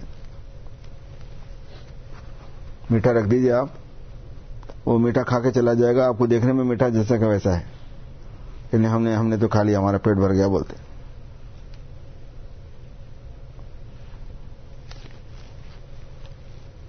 حیدرآباد میں ہمارے پاس ایک صاحب ہیں، ان کے پاس جنات آتے کہ صاحب مٹھائی منگا دو.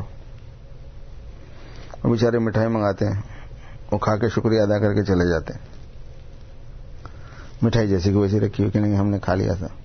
وہ اس کی نکال لیتے ہیں اس کے اجزاء کو، اس کے اثرات کو.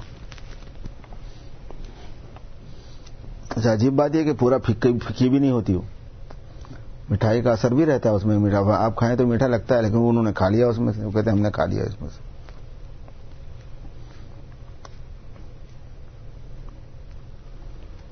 جیسے حضور پاک صلی اللہ علیہ وسلم نے فرمایا کہ جس ہڈی پر بسم اللہ پڑھی جائے، گوشت پر جب بسم اللہ پڑھ کے کھایا جاتا ہے تو وہ جتنی ہڈیاں بچتی ہیں ان ہڈیوں پر جنات کا گوشت چڑھا دیا جاتا ہے. وہ گوشت کھا لیتے ہیں. ہڈی جیسی کہ ویسی ہے، لیکن گوشت آیا بھی، وہ اس پہ کھائے بھی. اور یہ حضور سے بطور معجزہ کے ہوا ہے.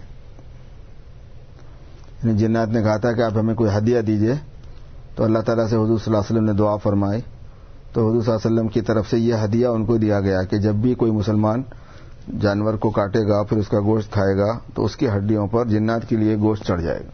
وہ کھاتے ہیں.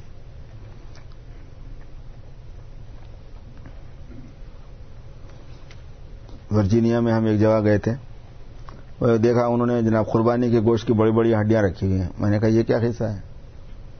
تو کہنے لگے علماء سے سنا ہے کہ وہ ان پر جنات کے لیے گوشت چڑھایا جاتا ہے، تو میں نے اٹھا کے رکھ دیا، روز کھاتے رہے. لوگ تماشے کی حرکتیں کرتے ہیں. یہ تو ہے کہ روزانہ چڑھایا جاتا ہی رہے گا اس پہ، ایک ہوا چڑھایا جب تم روزانہ تھوڑے گوشت کھاتے رہتے ہیں، کیونکہ اس کی صراحت نہیں ہے کہ روز چڑھتا ہی رہے گا اس پہ گوشت. اور ہمارے جانوروں کا فضلہ جو ہے وہ جنات کے جانوروں کی غذا ہے. ہمارے جانوروں کا جو فضلہ ہے وہ جنات کے جانوروں کی غذا ہے، اور ہماری غذا کا جو فضلہ ہے وہ جنات کی غذا ہے. اس سے جنات کا لیول جو ہے نا ہمارے سے کتنا کم ہے اندازہ کر سکتے ہیں. جنات ہم سے بہت چھوٹے ہیں، مرتبے میں چھوٹے ہیں، مقام میں چھوٹے ہیں، اللہ تعالیٰ کی طرف سے دی جانے والی سہولتوں میں چھوٹے ہیں. فزیکلی ان کا طاقتور ہونا یا ان کا پتلا یعنی لطیف ہونا، بھاگنے میں، چلنے پھرنے میں، آنے جانے میں، موٹا ہو جانا، کسی جسم میں بدلنے میں، یہ خصوصیات ان کو ہونا ان کو بڑا نہیں بنا دیتی. جیسے ہاتھی کا بڑا ہونا آدمی سے بڑا نہیں بنا دیتا اس کو. ہاتھی بہت بڑا ہے فزیکلی انسان سے، لیکن ہاتھی ہاتھی ہے، انسان انسان ہے. اثرات دکھنا ضروری نہیں ہوتا، اثرات کا دکھنا ضروری نہیں ہوتا. جیسے اعمال کے اثرات دکھتے نہیں، چیزوں کے اثرات دکھتے نہیں مگر ہوتے ہیں. جنات دکھتے نہیں مگر ہوتے ہیں، فرشتے دکھتے نہیں مگر ہوتے ہیں، عقل دکھتی نہیں مگر ہوتی ہے، روح دکھتی نہیں مگر ہوتی ہے. ایسی کلام کا اثر، بزرگوں کے کلام کا اثر دکھتا نہیں مگر ہوتا ہے، دکھ بھی جاتا ہے. اور برے لوگوں کے اثرات دکھتے نہیں مگر ہوتے ہیں. حضرت جلال آبادی رحمۃ اللہ علیہ آخر تک حضرت تھانوی رحمۃ اللہ علیہ کے مواعظ سناتے تھے. جمعہ کی جو مجلس ان کی ہوتی تھی وہ کتاب پڑھنے کی ہوتی تھی. جمعہ کے بعد مجلس ہوتی تھی. حضرت کے پاس مجلس کا نظام بڑا عجیب تھا.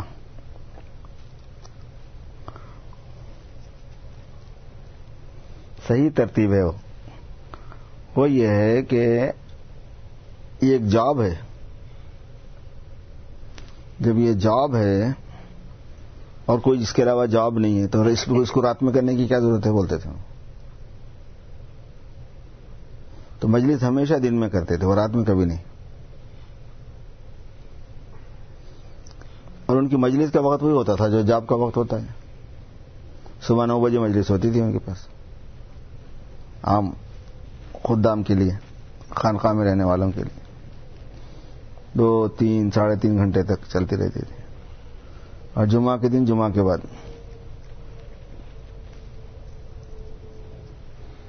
رات میں نہیں, کبھی بھی نہیں. عشاء کی نماز کے بعد تو کسی سے ملتے ہی نہیں تھے. عشاء کی نماز ہوگی, سب کو معلوم تھا کہ عشاء کی نماز کے بعد ختم. نماز ساتھ پڑھتے تھے ہم لوگ, پھر نماز سے ساتھ واپس ہوتے تھے. دروازہ, بڑا دروازہ تھا حضرت کا, ہے ابھی بھی.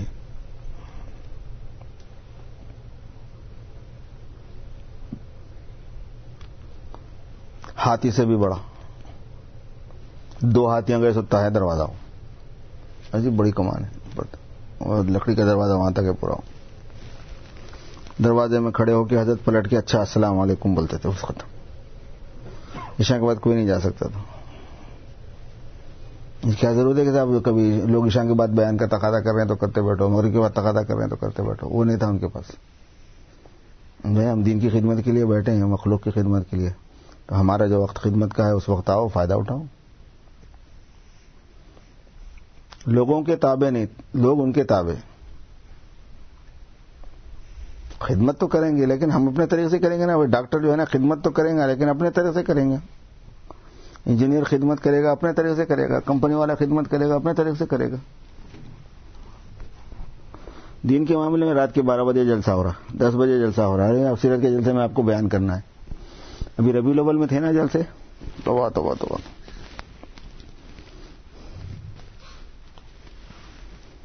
پوری رات جگہ ایسے تماشے جس کی کوئی حد نہیں. دین سے کوئی تعلق نہیں ہے جلسوں کا. یہ جو ہوتے ہیں نا بازاری جو جلسے ہوتے ہیں اپنے ہندوستان پاکستان میں, اس کا دین سے کوئی تعلق نہیں. دین نام کی کوئی چیز ہوتی نہیں وہاں پہ. نہ جلسے کرنے والے نماز پڑھتے, نہ جلسوں میں شریعت کا کوئی اہتمام ہوتا. کتنے لوگ مر گئے حیدرآباد میں. ہارٹ پیشنٹ ہیں اور آپ چلا رہے ہیں, وہ بھی لاؤڈ اسپیکر اتنا بڑا لگا دیے ہیں کہ 3-4 کلومیٹر تک آواز جانا ضروری ہے اس کی. 3-4 کلومیٹر آواز جانا, ایسے بڑے بڑے پنگے. وہ اگر قریب گھر ہے اس کے تو آپ آپس میں بات نہیں کر سکتے, سنا ہی نہیں دیتا اپن دونوں بات کرنا چاہیں تو. اور 10 منٹ 15 منٹ نہیں, پوری رات. تو کئی ہارٹ پیشنٹ مر گئے. یہ کون سی دینداری ہے؟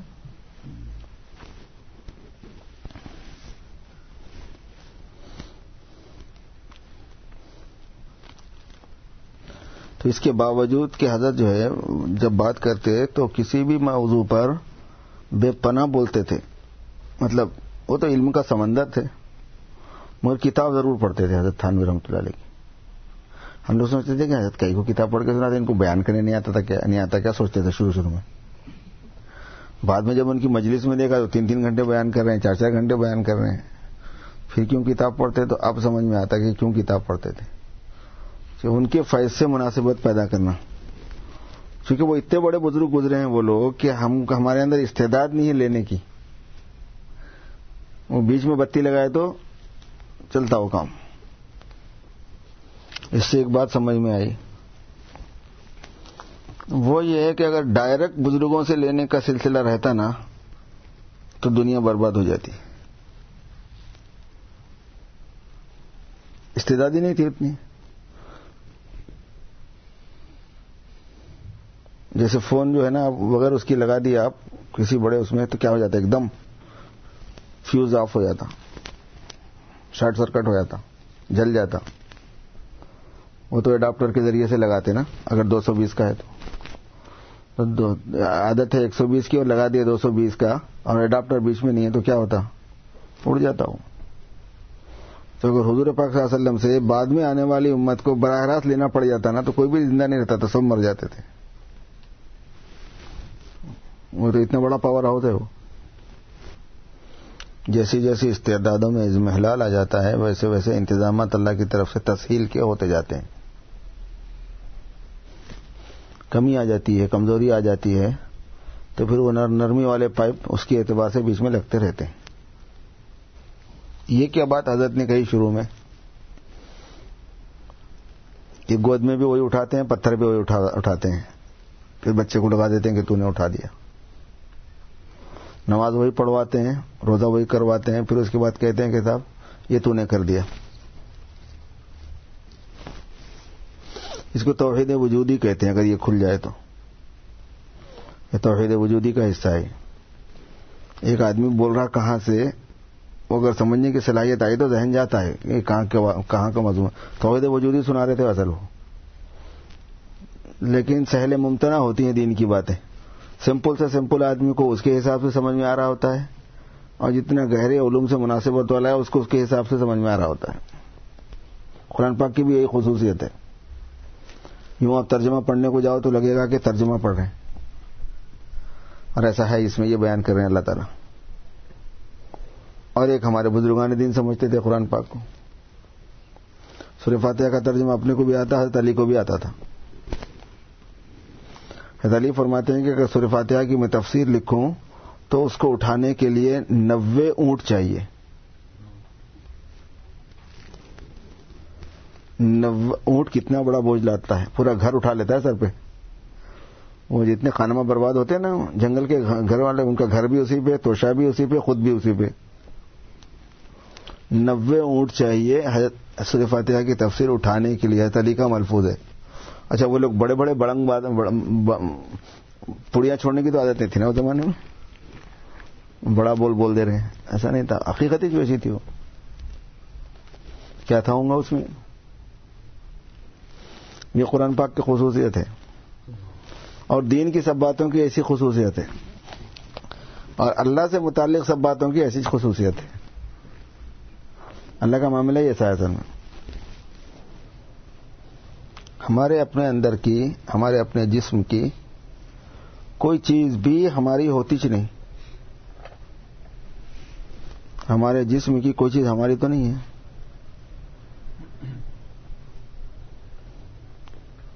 نہ ہم نے خریدا نہ ہم نے بنایا. ہماری ہونے کے لیے یا تو خریدنا چاہیے یا بنانا چاہیے. نہ ہم نے بنایا اپنے جسم کو, نہ ہم نے خریدا اس کو, تو ہماری ہوتی کہاں سے ہو.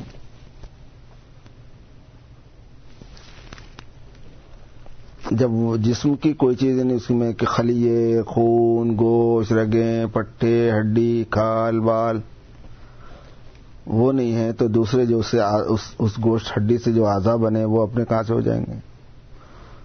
اور جب اپنی نہیں ہے تو جب وہ جو موجود چیز ہی اپنی نہیں تو اس کے اندر کی جو خصوصیات ہیں, اثرات ہیں, وہ اپنی کہاں سے ہو گئی.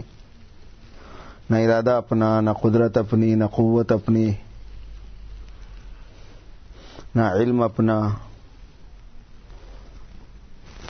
تو وہ سائڈ سے سوچے تو آپ دیکھ سکتے ہیں کہ آپ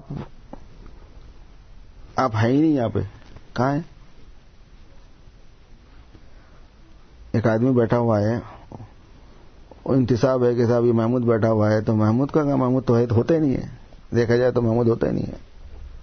ایک سائٹ دیکھنے کی ایسی بھی ہے, ایک ویب سائٹ ایسی بھی ہے,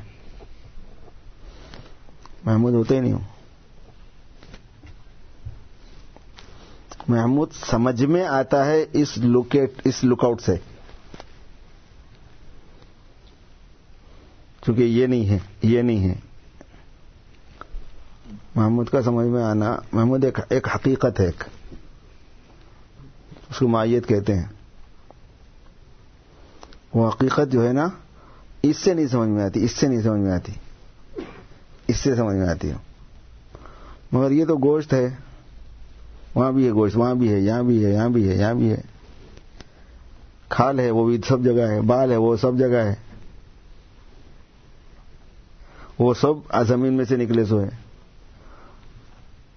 گوشت بھرا ہوا ہے، دال بھری ہوئی ہے، روٹی بھری ہوئی ہے، چالن بھرا ہوا ہے، اس سے بنا سو ہے وہ پورا. خون بھرا ہوا ہے، اس سے بنا سو ہے پورا. وہ پورے ایسی سے یہاں سے وہاں تک. تو اس لیے اگر ہم نے نماز پڑھی، ہم نے کس سے پڑھی؟ ہمارا تو وجود ہی نہیں، ہم کس سے پڑھیں گے؟ اور ارادہ بھی امانت ہے، جس ارادے سے پڑھا گیا دے جائے، وہ بھی دیے سوچے انہوں. ارادہ تو خیر بہت دور کی بات ہے، میں بھی انہوں دیے سوچے.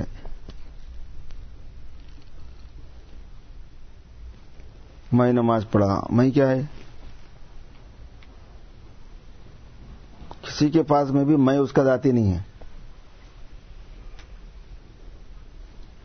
جس چیز کو وہ جانتا تک نہیں، وہ اس کا ہوگا کیسا؟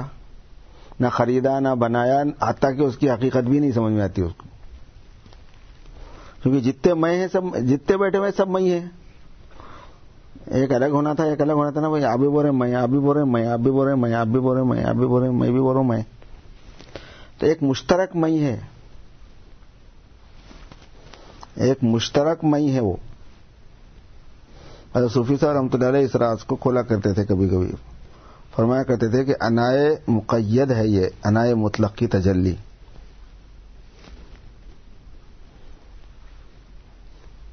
تھوڑا سا مولانا کچھ سمجھے تو سمجھتے تھوڑا سا. انائے مطلق کی تجلی ہے ماہیت معلومہ میں. اللہ تعالیٰ کے علم میں معلومات ہے نا. اللہ پاک کے علم میں جو معلومات ہے، معلومات الہیہ، ان معلومات الہیہ کی جو ماہیت ہے، حقیقت ہے، اس میں ایک تجلی میں پن کی ڈالے. کون میں ڈالا؟ وہ جو مطلق میں ہے وہ میں ڈالا.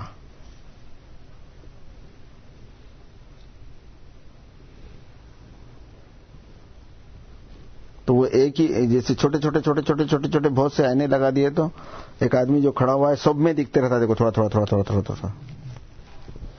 وہ ٹائپ ہے، وہی نہیں ہے سیم، وہ ٹائپ ہے تھوڑی سی سمجھ میں آنے کے واسطے. ایسا لگتا ہے جیسے 50 آدمی ادھر کھڑے ہیں، 50 آدمی ادھر کھڑے ہیں. جو چھوٹے چھوٹے گلاس اگر 50 لگا دیا، اس میں ایک آدمی کھڑے ہو کے 50 دکھ رہا ہے. اب اگر اس کو حص دے دیں گے تو انہیں ہر ایک اس میں سے میں بولیں گا،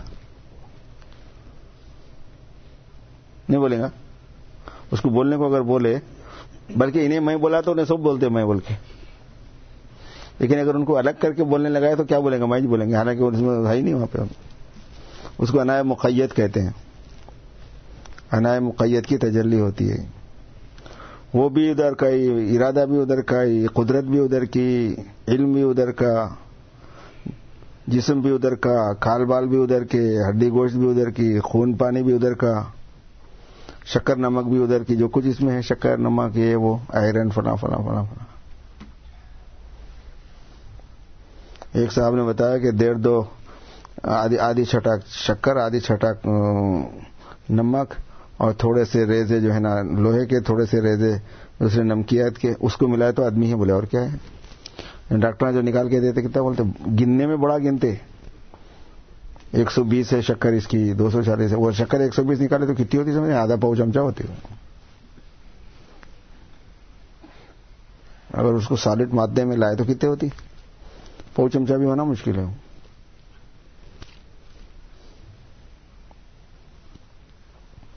چھٹاک 1.5 چھٹاک میں اتنا پورا آدمی کھڑا کر دیا ہوں. اور وہ بھی ایک مسئلہ سے اتنا کرے، ضروری نہیں ہے کہ اتنے کے واسطے اتنے میں رکھنا تھا اس کو. جتنے میں جتنا چاہے کر رہے ہیں. عجیب معاملہ ہے ان کا. ایک مچھر میں کیا کیا کچھ ہے. آج کل یہ واٹس ایپ پہ آج کل مچھر کی تحقیق بہت پھر رہی ہے. دیکھیں، ایک ڈاکٹر کو یہ فکر ہوئی کہ ان اللہ لا یستحی ان یضرب مثلا ما بعوضہ، اللہ تعالیٰ مچھر کی مثال دینے سے شرماتا نہیں، قرآن پاک میں ہے. تو انہیں سوچا کہ دوسری چیز کا کام نام کیوں نہیں لیے اللہ میاں، اس کا نام کیوں لیے؟ اس کے پیچھے پڑ گیا. کیا کیا چیزیں نکالا سمجھ رہے ہیں اس میں. ابا بابا میں دیکھا وہ ایک صاحب نکال کے بتائے ڈاؤن لوڈ کر کے. اس کو 3 دل ہیں، 5 سر ہیں،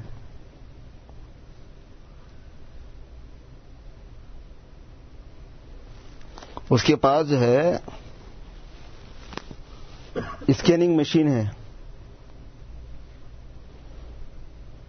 بلڈ کہاں پر ہے وہ دیکھنے کا ہے اس کے پاس آلہ،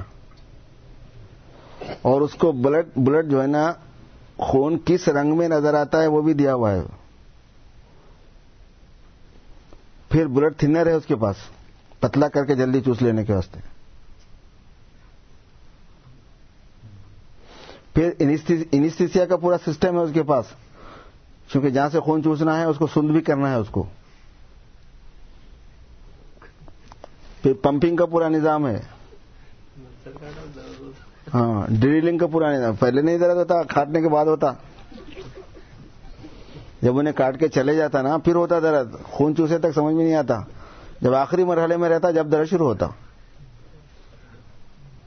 ایک پوری کائنات ہے سنو، اور کتنا رہتا، اتنا ذرا سا رہتا. کہاں دماغ رکھے ہوں گے، کہاں عقل رکھے ہوں گے، ان ساری چیزوں کو استعمال کرنے کا طریقہ، اس کا علم، اس کی فہم، اس کی سوجھ بوجھ، چکما دینے کی مہارت. آپ اس کو پکڑنے کے بعد دیکھے تھے دکھتا نہیں، 1 منٹ کے بعد کدھر رہتا کیا تلاش کرتے رہو. جا رہے نا بھائی، تو ان کو کیا ہماری آنکھوں کے جو وہ ہوتے نا شعائیں جو ہوتی نا وہ شاید نظر آتے، اس سے نکل جاتا ہوگا. آپ دیکھتے رہو، ادھر گیا ادھر گیا، دکھتے نہیں ہیں، چونکہ ہم تو مچھروں میں سے آ رہے ہیں نا، ہم کو اندازہ ہے، وہ بہت کاٹتے ہیں.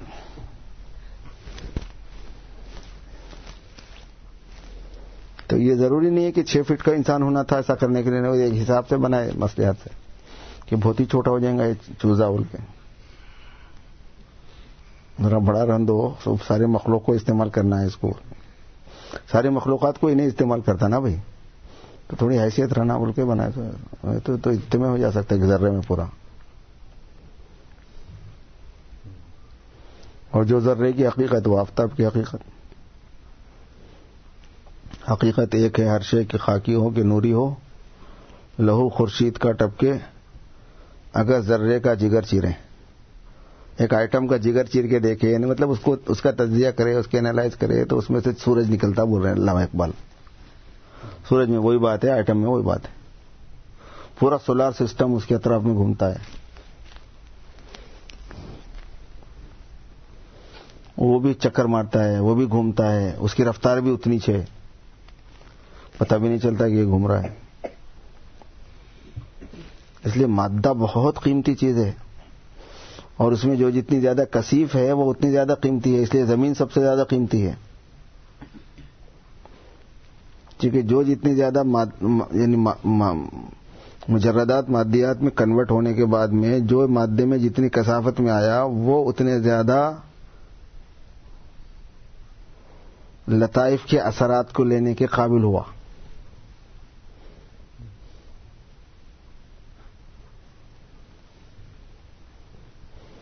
عالم قدس کے فیض کو لینے کی قابلیت مادے میں زیادہ تھی، سب سے زیادہ. اس میں ہے ویسی چیزیں، اتنے بے شمار چیزیں. ایک پتھر سے پانی نکلنا شروع ہوا تو نکلتے ہی رہتا، نکلتے ہی رہتا، نکلتے ہی رہتا، ختم نہیں ہوتا. وَإِنَّ مِنْهَا لَمَا يَتَفَجَّرُ مِنْهُ الْأَنْهَارُ. بعض پتھر ایسے ہیں کہ ان میں سے نہریں بہہ پڑتی ہیں. پتھر تو اتنا ہی ہے، ایک پہاڑ سمجھ لو، اس میں سے نہر جاری ہے تو جاری ہے، جاری ہے تو جاری ہے، جاری ہے تو جاری ہے. مادے میں وہ چیز ہے. خیر یہ بات ادھر نکل گئی. بات اصل یہ ہے کہ پوری ہمارا پورا وجود جو ہے نا وہ انہی کی مخلوقات کا حصہ ہے، انہوں پیدا کرے سو ہے پورا، اور مالک بھی اس لیے وہی ہے. اب اگر اس سے کچھ سرزد ہوتا ہے کچھ، اس کے اندر کی صفات بھی ان کی ہے. اب اگر کوئی کام ہوتا ہے نا اس سے تو وہی کرا رہے ہوتے ہیں، یہ بندہ کچھ نہیں کرتا. ایک مرحلہ یہاں تک آتا ہے سمجھنے کے واسطے تعبیر بدلتے جاتی بدلتے جاتی بدلتے جاتی. ایک مرحلے میں وہی کر رہے ہوتے ہیں بلکہ بھی آتا پھر وہی نہیں کوئی دوسرا وہاں پہ کرنے کا کرا رہے ہیں دوسرے انہوں کرا رہے ہیں بولنے کا مسئلہ نہیں رہتا وہی کر رہے ہیں. اچھا یہ میں نے بول رہا ہوں بابا فرید الدین کے اس میں دیکھ لو آپ اشعار میں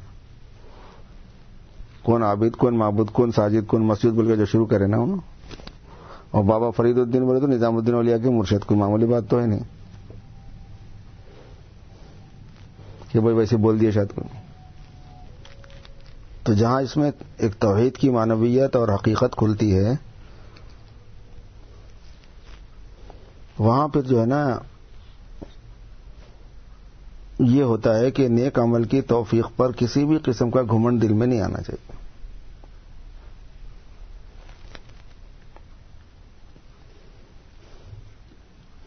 اور برے عمل کے ارتکاب پر بے انتہا شرمندگی اور ندامت رہنی چاہیے.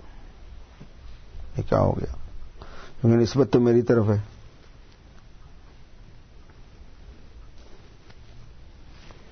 چونکہ جس چیز کو امانتاً دیا گیا جس ارادے کو جس میں کو اس کا غلط استعمال ہو گیا اصل میں.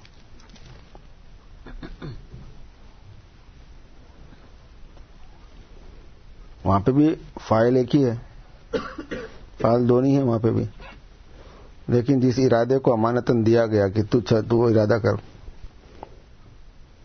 شیڈ ڈالا گیا ارادے کا اور جس میں کو دیا گیا اچھا تو ارادہ کر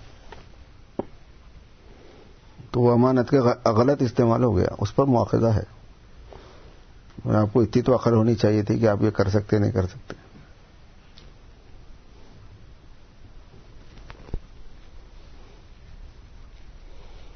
وہ ڈاکیے کو بولے پیسے دے کیا بول کے میں نے آرڈر کیا تو انہیں خود ہی لے لیا ایسی بات ہو گئی. اس کا کام دے دینے کا تھا.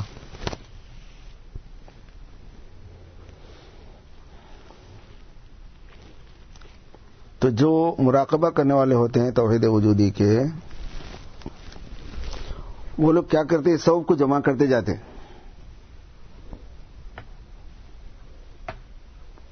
پورے انسانوں کو جمع کر لیتے سب میں ایک ہی دکھتے رہتا مسئلہ. پھر پورے جانوروں کو جمع کرے تو وہ بھی ایک ہی دکھتا خشکی کے جانور سمندر کے جانور سب ایک ہی دکھتے اڑنے والے نہیں اڑنے والے پر والے بے پر والے ٹانگوں والے بغیر ٹانگوں والے پیٹ پہ چلنے والے زمین پہ چلنے والے دو پیروں پہ چلنے والے چار پیروں پہ چلنے والے اس سے زیادہ پہ چلنے والے. بعض کیڑوں کے تو وہ لمبی ٹرین کی ٹرین رہتی ہو 50 پیر رہتے ہوں کنکھجورا وغیرہ جیسے رہتے پورے ایک ہی دکھتے. پھر اس سے اوپر جتنا جسم والی چیزیں ہیں سب ایک ہی دکھتی. پھر اس کے بعد یہ جسم جن چیزوں سے مرکب ہوا ان کو الگ الگ کر کے دیکھے تو پھر وہ بھی ایک ہی دکھتے بسائط پورے آگ پانی مٹی ہوا. کیونکہ مٹی کو پھوڑے تو بھی اس میں سے آکسیجن وہ کیا نکلتے وہ کیا بولتے وہ جو نکلتے پانی کے اندر کیا ہوتے ہیں ہوتا نا کیا بولتے 2 ایٹم جو ہوتے ہیں ہاں جو ہوتے نا آگ میں سے بھی نکالے تو وہی نکلتے پتھر میں سے بھی نکالے تو وہی نکلتے مٹی میں سے بھی نکالتے وہی نکلتے پانی میں سے بھی نکالے تو وہی نکلتے.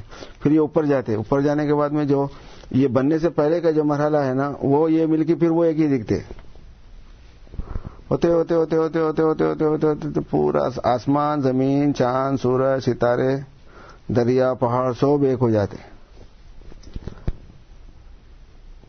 وہ پورے جو ہے آسمان سے لے کے زمین تک مشرق سے مغرب شمال سے جنوب اوپر سے نیچے مختلف انواع مختلف قسم کی چیزیں مل کر وہ ایک ہی دکھتی ہیں.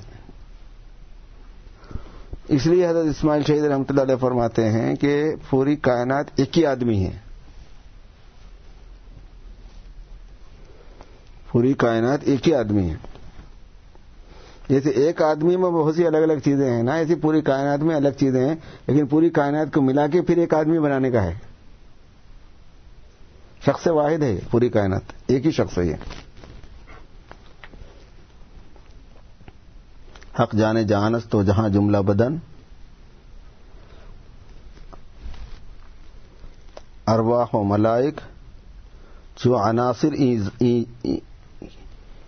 کیا ہے وہ ایتن، عقول اور ارواح اور ملائک عناصر اندر کی قوتیں جیسے جو ہے نا، جو حواس ایتن، اس تن کے حواس ہیں، حادثے ہیں، اور افلاک و عناصر و کواکب اعضاء، آسمان اور ستارے اور عناصر جو ہے آگ پانی مٹی ہوا، یہ اس کے اعضاء ہیں، یہ پورے ملا کے ایک بنتے ہیں. اور اس پر جو ہے نا عرش کی تجلی رہتی ہے. یہ شخص اکبر ہوتا ہے، شخص اکبر پر تجلی ہوتی ہے عرش کی، اور عرش پر تجلی ہوتی ہے رحمان کی، اور رحمان کی تجلی جہاں سے شروع ہوتی ہے اس کو مقام جبروت کہتے ہیں. اصل اس لیے الرحمن علی العرش استویٰ ہے.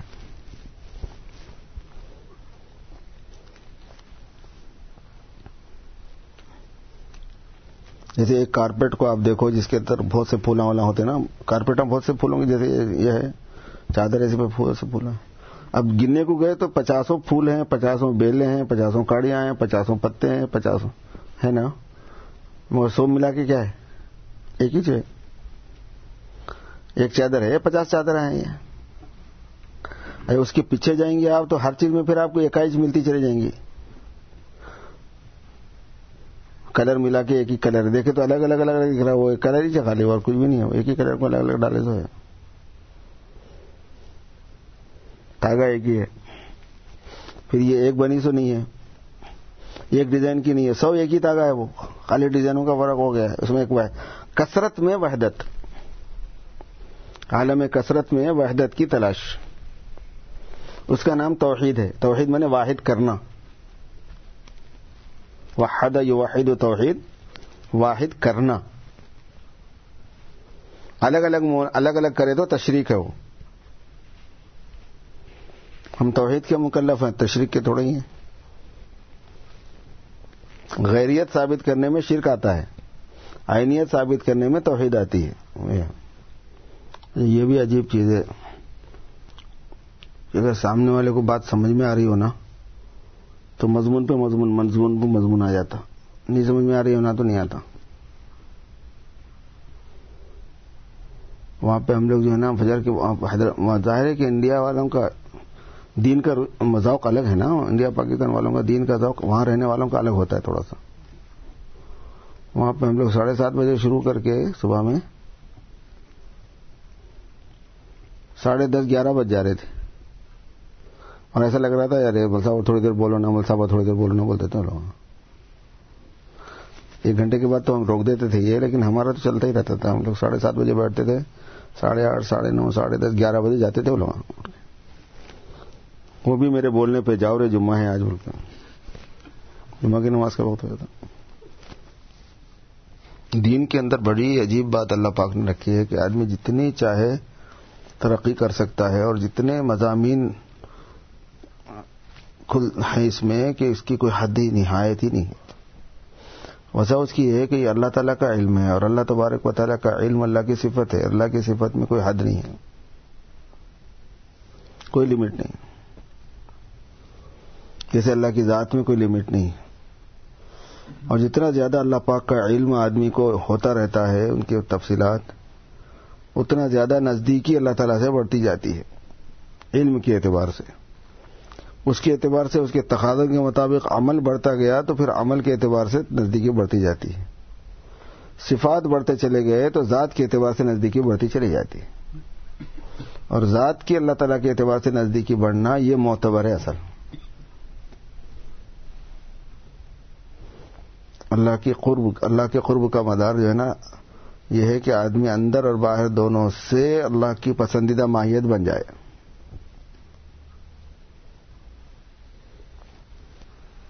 یہ پرسنالٹی جس شیپ میں ظاہر ہو رہی ہے وہ پرسن ان کا پسندیدہ ہو جانا.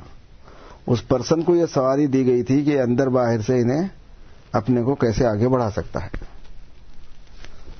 وہ پرسنالٹی کا آگے بڑھنا، اللہ تعالیٰ کے نزدیک ہونا، اس پر ہے کہ اس سے متعلق جتنے اندر اور باہر کی خصوصیات ہیں سب جو ہے نا ان کی مرضی کے ہوں. تو جو عادات ہیں، جو اخلاق ہیں، جو جذبات ہیں، جو مزاج ہے، جو چاہتے ہیں، وہ سب ان کی مرضی کے مطابق ہونا. پھر ان عادتوں سے، ان اخلاق سے، ان صفات سے جو اثرات ظاہر ہوتے ہیں، ایکشنز جو ظاہر ہوتے ہیں، حرکت جو ظاہر ہوتی ہے، وہ ان کے موافق ہونا. ہم لوگ کرتے کیا ہیں؟ مذہب اور دینداری کا نام زیادہ سے زیادہ لیے تو کچھ چیزیں ظاہری طور پر اعمال کی بتکلف صادر کر دیتے ہیں. جتنا اختیار ہم کو ہے، جتنی مرضی ہم کو ہے، ہم سمجھتے ہیں اب ہم دیندار ہو گئے. شاید دیندار کا بہت دور ہے، بہت دور ہے دینداری. ابھی دینداری اپنی حقیقت کے اعتبار سے بہت دور ہوتی ہے. دین دانی ہوتی ہے وہ،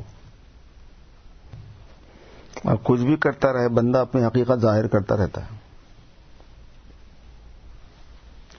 انہیں ہے یا بلکہ انہیں ایسا کر رہا،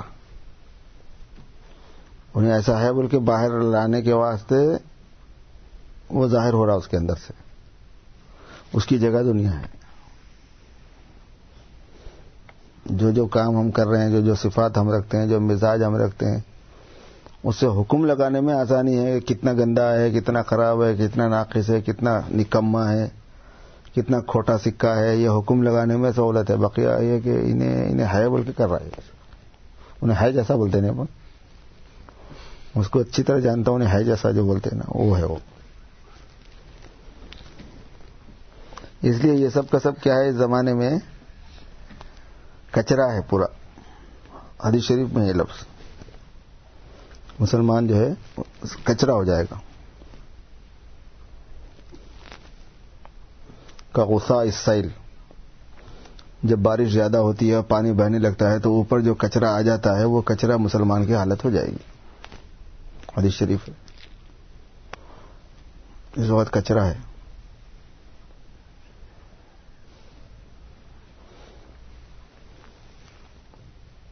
نہ وزن، نہ حیثیت، نہ وقات، نہ اس میں کچھ کام کی چیز.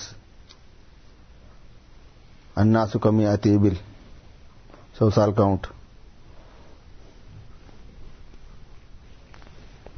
کیا کام کا؟ نہ کھانے کا، نہ کمانے کا.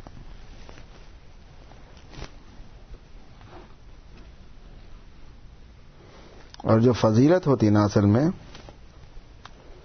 وہ اس نوع کے بہتر فرد کی ہوا کرتی ہے. پوری دنیا میں انسانیت اشرف ہے اصل میں، پوری کائنات میں.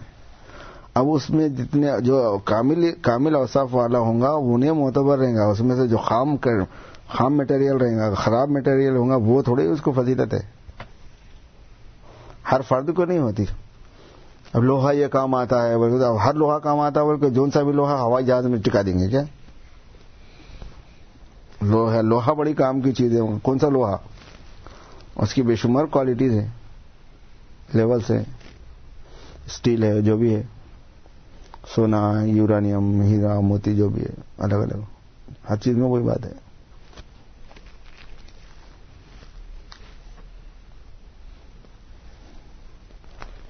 نوع انسانی جو ہے نا، وہ سب سے زیادہ اشرف ہے. اب جو سب سے کامل ترین فرد پوری نوع انسانی میں ہے وہ حضور پاک صلی اللہ علیہ وسلم ہے. سارے انبیاء سے بھی بڑے، سارے اولیاء سے بھی بڑے، سارے صحابہ سے بھی بڑے، سارے عارفین سے بڑے، سارے متقیوں سے بڑے، سارے سب سے کامل فرد جو ہے نا وہ حضور پاک صلی اللہ علیہ وسلم ہے. اور ساری کائنات میں انسانی نوع سب سے افضل ہے، اس میں سرکار سب سے افضل ہے. ایسے آٹومیٹکلی سرکار ساری کائنات میں افضل ہو جاتے ہیں. یہ بات انا سید ولد آدم میں جو حضور نے فرمایا نا، وہ سید الکونین اور ثقلین کے اوپر آ گیا یہ لفظ. کیونکہ ولد آدم میں سردار ہونے کا مطلب ہوا کہ کائنات میں تو آدم سردار ہے، آدم میں سردار ہوں، تو میں آٹومیٹکلی کائنات میں سردار ہو گیا.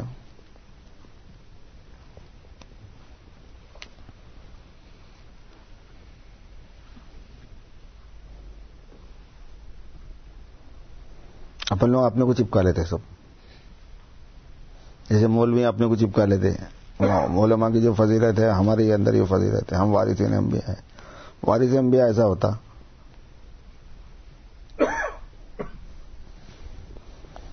وارثین انبیاء ہونے کی صلاحیت اس نوع میں ہے، بشرطے کہ وہ ہو. اگر ہونا چاہے تو ہو سکتا ہے، اگر ہو گیا تو اس کی قسمت ہے، اگر وہ حقیقت ویسی ہے وہ. وہ ماہیت ویسی ہے. نام لگتے ہو گیا نہیں انہیں وارث.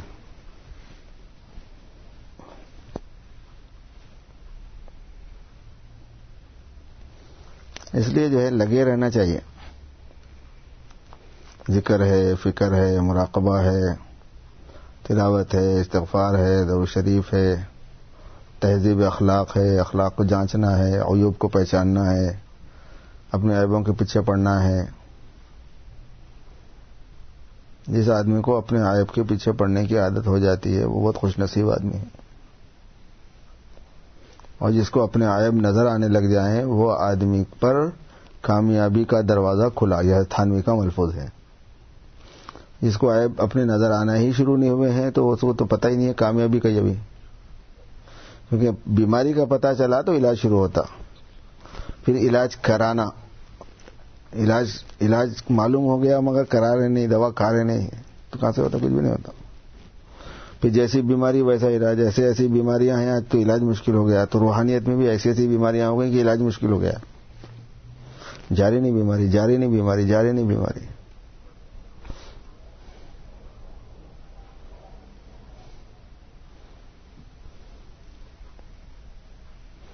اسی واسطے بزرگان دین جو ہے سخت قسم کے اقدامات بھی کرا دیا کرتے تھے پہلے. یہ بیماری تو نام ہی نہیں لے رہی نکلنے کا. اس کو تو گربا کشتن روزے بول, پہلے دن ایسا زور سے تھپڑ مارو کہ ٹھیک ہو جائے. وہ طلب اس معیار کی آنا کہ ہر قسم کی سختی کو, ذلت کو برداشت کر سکے آدمی, جھٹکنے پٹکنے کو برداشت کر سکے, مارنے توڑنے کو برداشت کر سکے, گالی گلوچ کو برداشت کر سکے. وہ کہاں ہے؟ بیماریاں جاتے نہیں. کسی آدمی کے منشی کے خلاف بول دیا تو لڑائی ہو جاتی ہے. اس سے بولنے والا مرشد ہی کیوں نہ ہو, صلاحیت نہیں رہی ہے, برداشت نہیں ہے. لوگوں کے سامنے جوتے مارنے کی تو صلاحیت کہاں ہے اس میں؟ ورنہ اصول یہ ہے کہ ایک آدمی بولا میرے اندر یہ بیماری ہے تو اتنے لوگوں کے بیچ میں اس کو اٹھا کے جوتے مارنا صحیح طریقہ اس کا وہ ہے. 2-4 وقت مارے تو صحیح ہو جاتا. کس کو ماریں گے؟ اپنے کو نہیں مار لے سک رہے, دوسرے کو کہاں مارتے؟ عجیب احوال ہیں اس وقت. مگر مایوس نہیں ہونا چاہیے. مایوس اس لیے نہیں ہو سکتے کہ فاعل اللہ میاں ہے, نہیں کر سکتے بول کے بول ہی نہیں سکتے. ان کو بولتے نا میری تو اصلاح نہیں ہو سکتی. کیوں؟ تو اللہ سے بڑا ہے کیا؟ تیری کیوں نہیں ہو سکتی؟ بہت سے سالکین یہ سمجھتے ہیں کہ میں اتنا بگڑا ہوا ہوں, اتنا بگڑا ہوا ہوں, اتنا بگڑا ہوا ہوں, میں نہیں سدھر سکتا. تو اس کا مطلب یہ ہوا کہ اس کو یہی نہیں پتا چلا کہ سدھرنا بگڑنا کس سے تعلق رکھتا ہے. تو اللہ سے بڑا ہوا تو ہی نہیں سدھر سکتا. تو جب تک تو اللہ سے چھوٹا ہے تو اللہ تو تیرے پہ کچھ بھی کر سکتا ہے. اب کتنے دن کے بعد کہتے ہیں ان کو معلوم کتنے دن. پہلے 1000 سال لیتے تھے. انہوں 1200 سال کئی کو دیے جاتے تھے لوگوں کو. اس واسطے دیے جاتے تھے. انسان کو دنیا میں جتنے بھی دن دیے گئے اس کی باطن کی تکمیل کے لیے دیے گئے. اصل کھانے کے لیے تھوڑی دیے گئے. یہ کھانے کے لیے دیے گئے تو جب تک کھانا ملا جب تک نہیں مرنا تھا نا. انہیں کھانے کے لیے نہیں دیا گیا, شادی بیاہ کے لیے نہیں دیا گیا, بیوی بچوں کے لیے نہیں دیا گیا, مکان دکان کے لیے نہیں دیا گیا. دیا گیا انسان کو ٹائم اس دنیا میں اس واسطے کہ انسان کو اتنا ٹائم چاہیے. اور حضور پاک صلی اللہ علیہ وسلم کی برکت سے ابھی جو انسان کی زندگیاں ہیں اتنی بس ہے ٹائم اگر محنت کر لیے تو. پہلے لوگوں کو بہت ٹائم چاہیے ہوتا تھا. 12 سال 15 سال 1500 سال 1200 سال لگے رہنا پڑتا ہے. جستجو کرتے رہنا, جد و جہد کرتے رہنا, مجاہدہ کرتے رہنا. لگے رہنے کا فائدہ یہ ہوتا ہے, انتہائی عجیب چیز ہے یہ. لگے رہنا جو ہے نا عمل کرنے میں کنسیڈر ہوتا ہے. حافظ بن رہا ہے ایک آدمی, بس اگر انہیں حافظ بنو نہ کو بنو گا, مر گیا تو حافظ ہی اٹھایا جائے گا کیونکہ حفظ کرنے میں لگ گیا.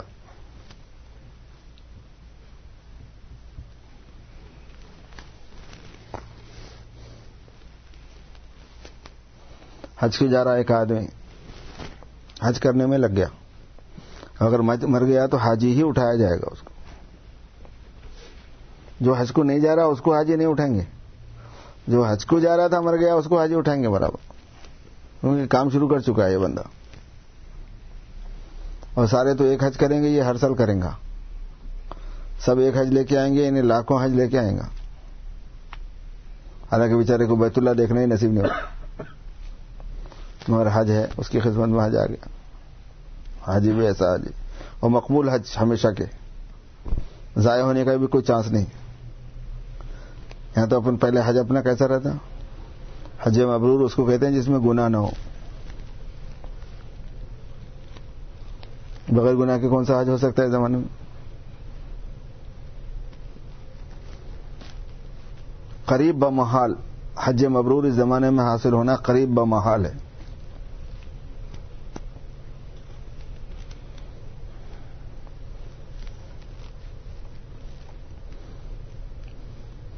حضرت جنید کے زمانے میں 6 لاکھ حاجیوں میں سے 6 کا حج صحیح ہوا تھا ان کے کشف کے اعتبار سے. 6 لاکھ حاجی ان کے زمانے میں آئے تھے تو 6 کا حج صحیح ہوا تھا. وہ خیر کا زمانہ تھا، لوگ حلال کمائی سے آتے تھے، حلال طریقے سے رہتے تھے، نمازی ہوتے تھے، شرع کے پابند ہوتے تھے، عورتیں شریعت کی پابند ہوتی تھیں، مسئلوں کا اہتمام کرتی تھیں. اور آنے جانے سفر میں اتنی لمبی کہانیاں ہو جاتی ہیں کہ اس میں حج مبرور ہونا پورا دماغ اسی طرف ہے اور کسی کام کا بندہ نہیں ہے اور کسی سے کوئی لینا دینا نہیں ہے، تب انہیں جا کے کہیں تھوڑا بہت چانس ہے اس کا. اور چونکہ اللہ پاک بہت رحیم ہے تو حضرت جنید بغدادی رحمۃ اللہ علیہ کو اللہ تعالیٰ نے الہام میں فرمایا کہ حج تو صحیح 6 کا ہوا لیکن پورے 6 لاکھ کو دے دیتا ہوں ثواب. بولے آئے نا اتنی دور سے جان دو کم وقت. وہ الگ ہے ان کی مراحم خسروانہ بولتے اس کو، شاہی انداز.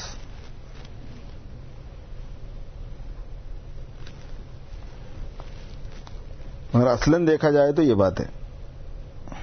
اور جو حج کو جا رہا تھا اس کا ہر سال حج مقبول. بتائیے کتنی بڑی بات ہے. شروع کر دینے کا یہ فائدہ ہے کام کا. جو عالم بن رہا تھا وہ عالم اٹھایا جائے گا. تو جو بزرگی کی لائن کو پکڑ لیا اور لگا ہوا رہا اس کا بزرگ اٹھنا یقینی ہے، ایمان پر اگر خاتمہ ہو گیا تو. ولی بنا کے ہی اٹھایا، تھانوی کا ملفوظ ہے، اس کو ولی بنا کے ہی اٹھایا جائے گا کیونکہ ولایت حاصل کرنے کی کوشش میں لگا ہوا تھا.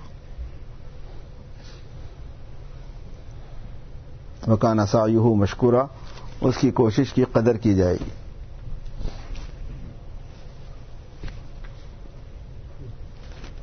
اور اگر کوئی آدمی بے تعلق ہو کے بیٹھ گیا، کوئی کوشش ہی نہیں کر رہا، وہ شمار نہیں کیا جائے. اس لیے کیا ہے، برابر ایک دھن اور ایک لگن اپنی اصلاح کی، اپنے آپ کو صحیح کرنے کی، اپنے اعمال صحیح کرنے کی، اپنے اخلاق صحیح کرنے کی ہونا چاہیے. اور اس کے لیے بنیادی چیز اخلاق صحیح کرنے میں اخلاق کی حقیقتوں کا علم ہے. اب کسی کو یہی نہیں معلوم ہے کہ رذیلہ اخلاق کون کون سے ہیں، ان کی حقیقت کیا ہے. وہ کیسے تجزیہ کرے گا کہ میرے اندر یہ ہے یا نہیں ہے. ریا کی حقیقت نہیں معلوم، حرص کی حقیقت نہیں معلوم، طمع کی حقیقت نہیں معلوم، تکبر کی حقیقت نہیں معلوم، خود غرضی کی حقیقت نہیں معلوم، بخل کی حقیقت نہیں معلوم، بے مروتی کی حقیقت نہیں معلوم، بے صبری کی حقیقت نہیں معلوم، بے شکری کی حقیقت نہیں معلوم. جب حقیقت ہی نہیں معلوم ہے تو کیسے آپ اپنے اوپر اپلائی کر کے دیکھیں گے کہ یہ بیماری ہے یا نہیں ہے میرے اندر. تو اس لیے تعلیم کا مرحلہ ہے، علم حاصل کرنا اس لائن کا، کہ آپ کسی کو بتا سکیں. اگر آپ سے پوچھے اچھا بھائی محبت کی حقیقت کیا ہے، معلوم ہونا وہ چیز، تاکہ یہ اندازہ کیا جا سکے کہ میرے میں محبت کس کی ہے کس کی نہیں ہے. کیونکہ اس حقیقت کا ادراک آدمی کرتا ہے کہ یہ ہے. اس شے میں مشغول ہو کر آدمی کا اس سے متلذذ ہونا، حب کی حقیقت یہ ہے. اس شے کی مشغولی سے اس میں اس کو لذت آئے،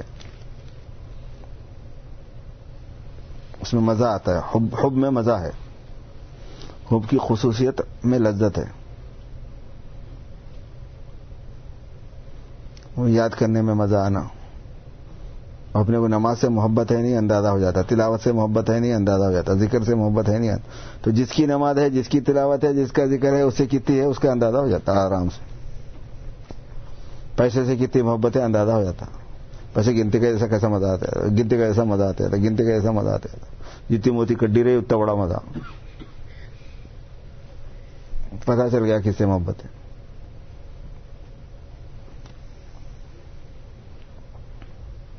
تبھی محبت کا تبھی حب, عقلی محبت میں عقلی حب. عقلی حب میں یہ ہے کہ عقل جو ہے نا اس کے ادراک سے خوش ہوتی ہے, اس چیز کے حاصل ہونے کے ادراک سے.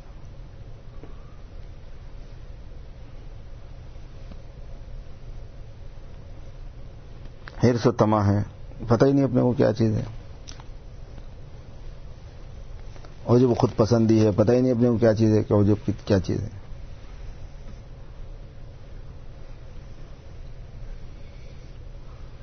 ایسے ہی فضائل جو ہیں, اچھے صفات, ان کی بھی حقیقت کا ایسے ہی ادراک رہنا, اور اس کے اسباب کیا ہیں وہ بھی معلوم رہنا, اس کی رکاوٹیں کیا ہیں وہ بھی معلوم رہنا, اس کی تحصیل کا طریقہ کیا ہے وہ بھی معلوم رہنا. علم ہونا, تصوف کی لائن کا علم ہونا, تصوف کیا ہے, اس کا موضوع کیا ہے, یعنی سبجیکٹ کیا ہے, اس میں کیا کرنا پڑتا ہے, وہ معلوم ہونا.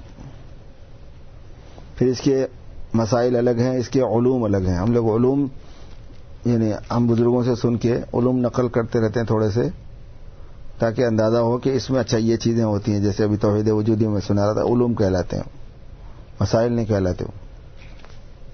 اس کے مسائل الگ ہیں, احکام الگ ہیں.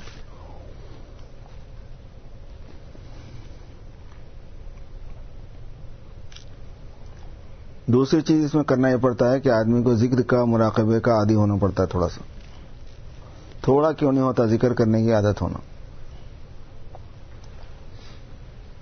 تھوڑی دیر سوچنے کی عادت ہونا.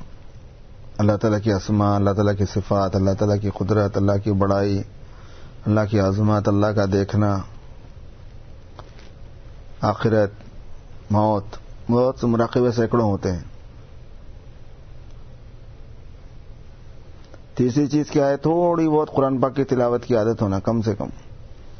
بزرگوں نے فرمایا ہے کہ قرآن پاک کی تلاوت کی عادت کم سے کم 3 منٹ ہے. تو 3 منٹ پڑھنا کیا مشکل ہے قرآن پاک کا. نماز سے پہلے 5 منٹ ہو جاتی, نماز کے بعد 5 منٹ بیٹھے رہو ہو جاتی. اور پڑھنے سے مراد ریگولر. سورہ یاسین پڑھنے کی عادت ہے, سورہ واقعہ پڑھنے کی عادت ہے, سورہ ملک پڑھنے کی عادت ہے, وہ وظائف میں آتا ہو, اوراد میں آتا ہے. لائن سے قرآن شریف پڑھنے کی عادت رہنا, کم از کم 3 منٹ, زیادہ ہے. 3 منٹ کیا ہے, نفس کو راضی کرنا بہت آسان ہے. اسی لیے ہم اپنے طریق میں 3 کام بتائے جاتے ہیں کہ بھئی سلوک شروع کرنے کا مطلب یہ ہے کہ آپ 3 کام شروع کرو.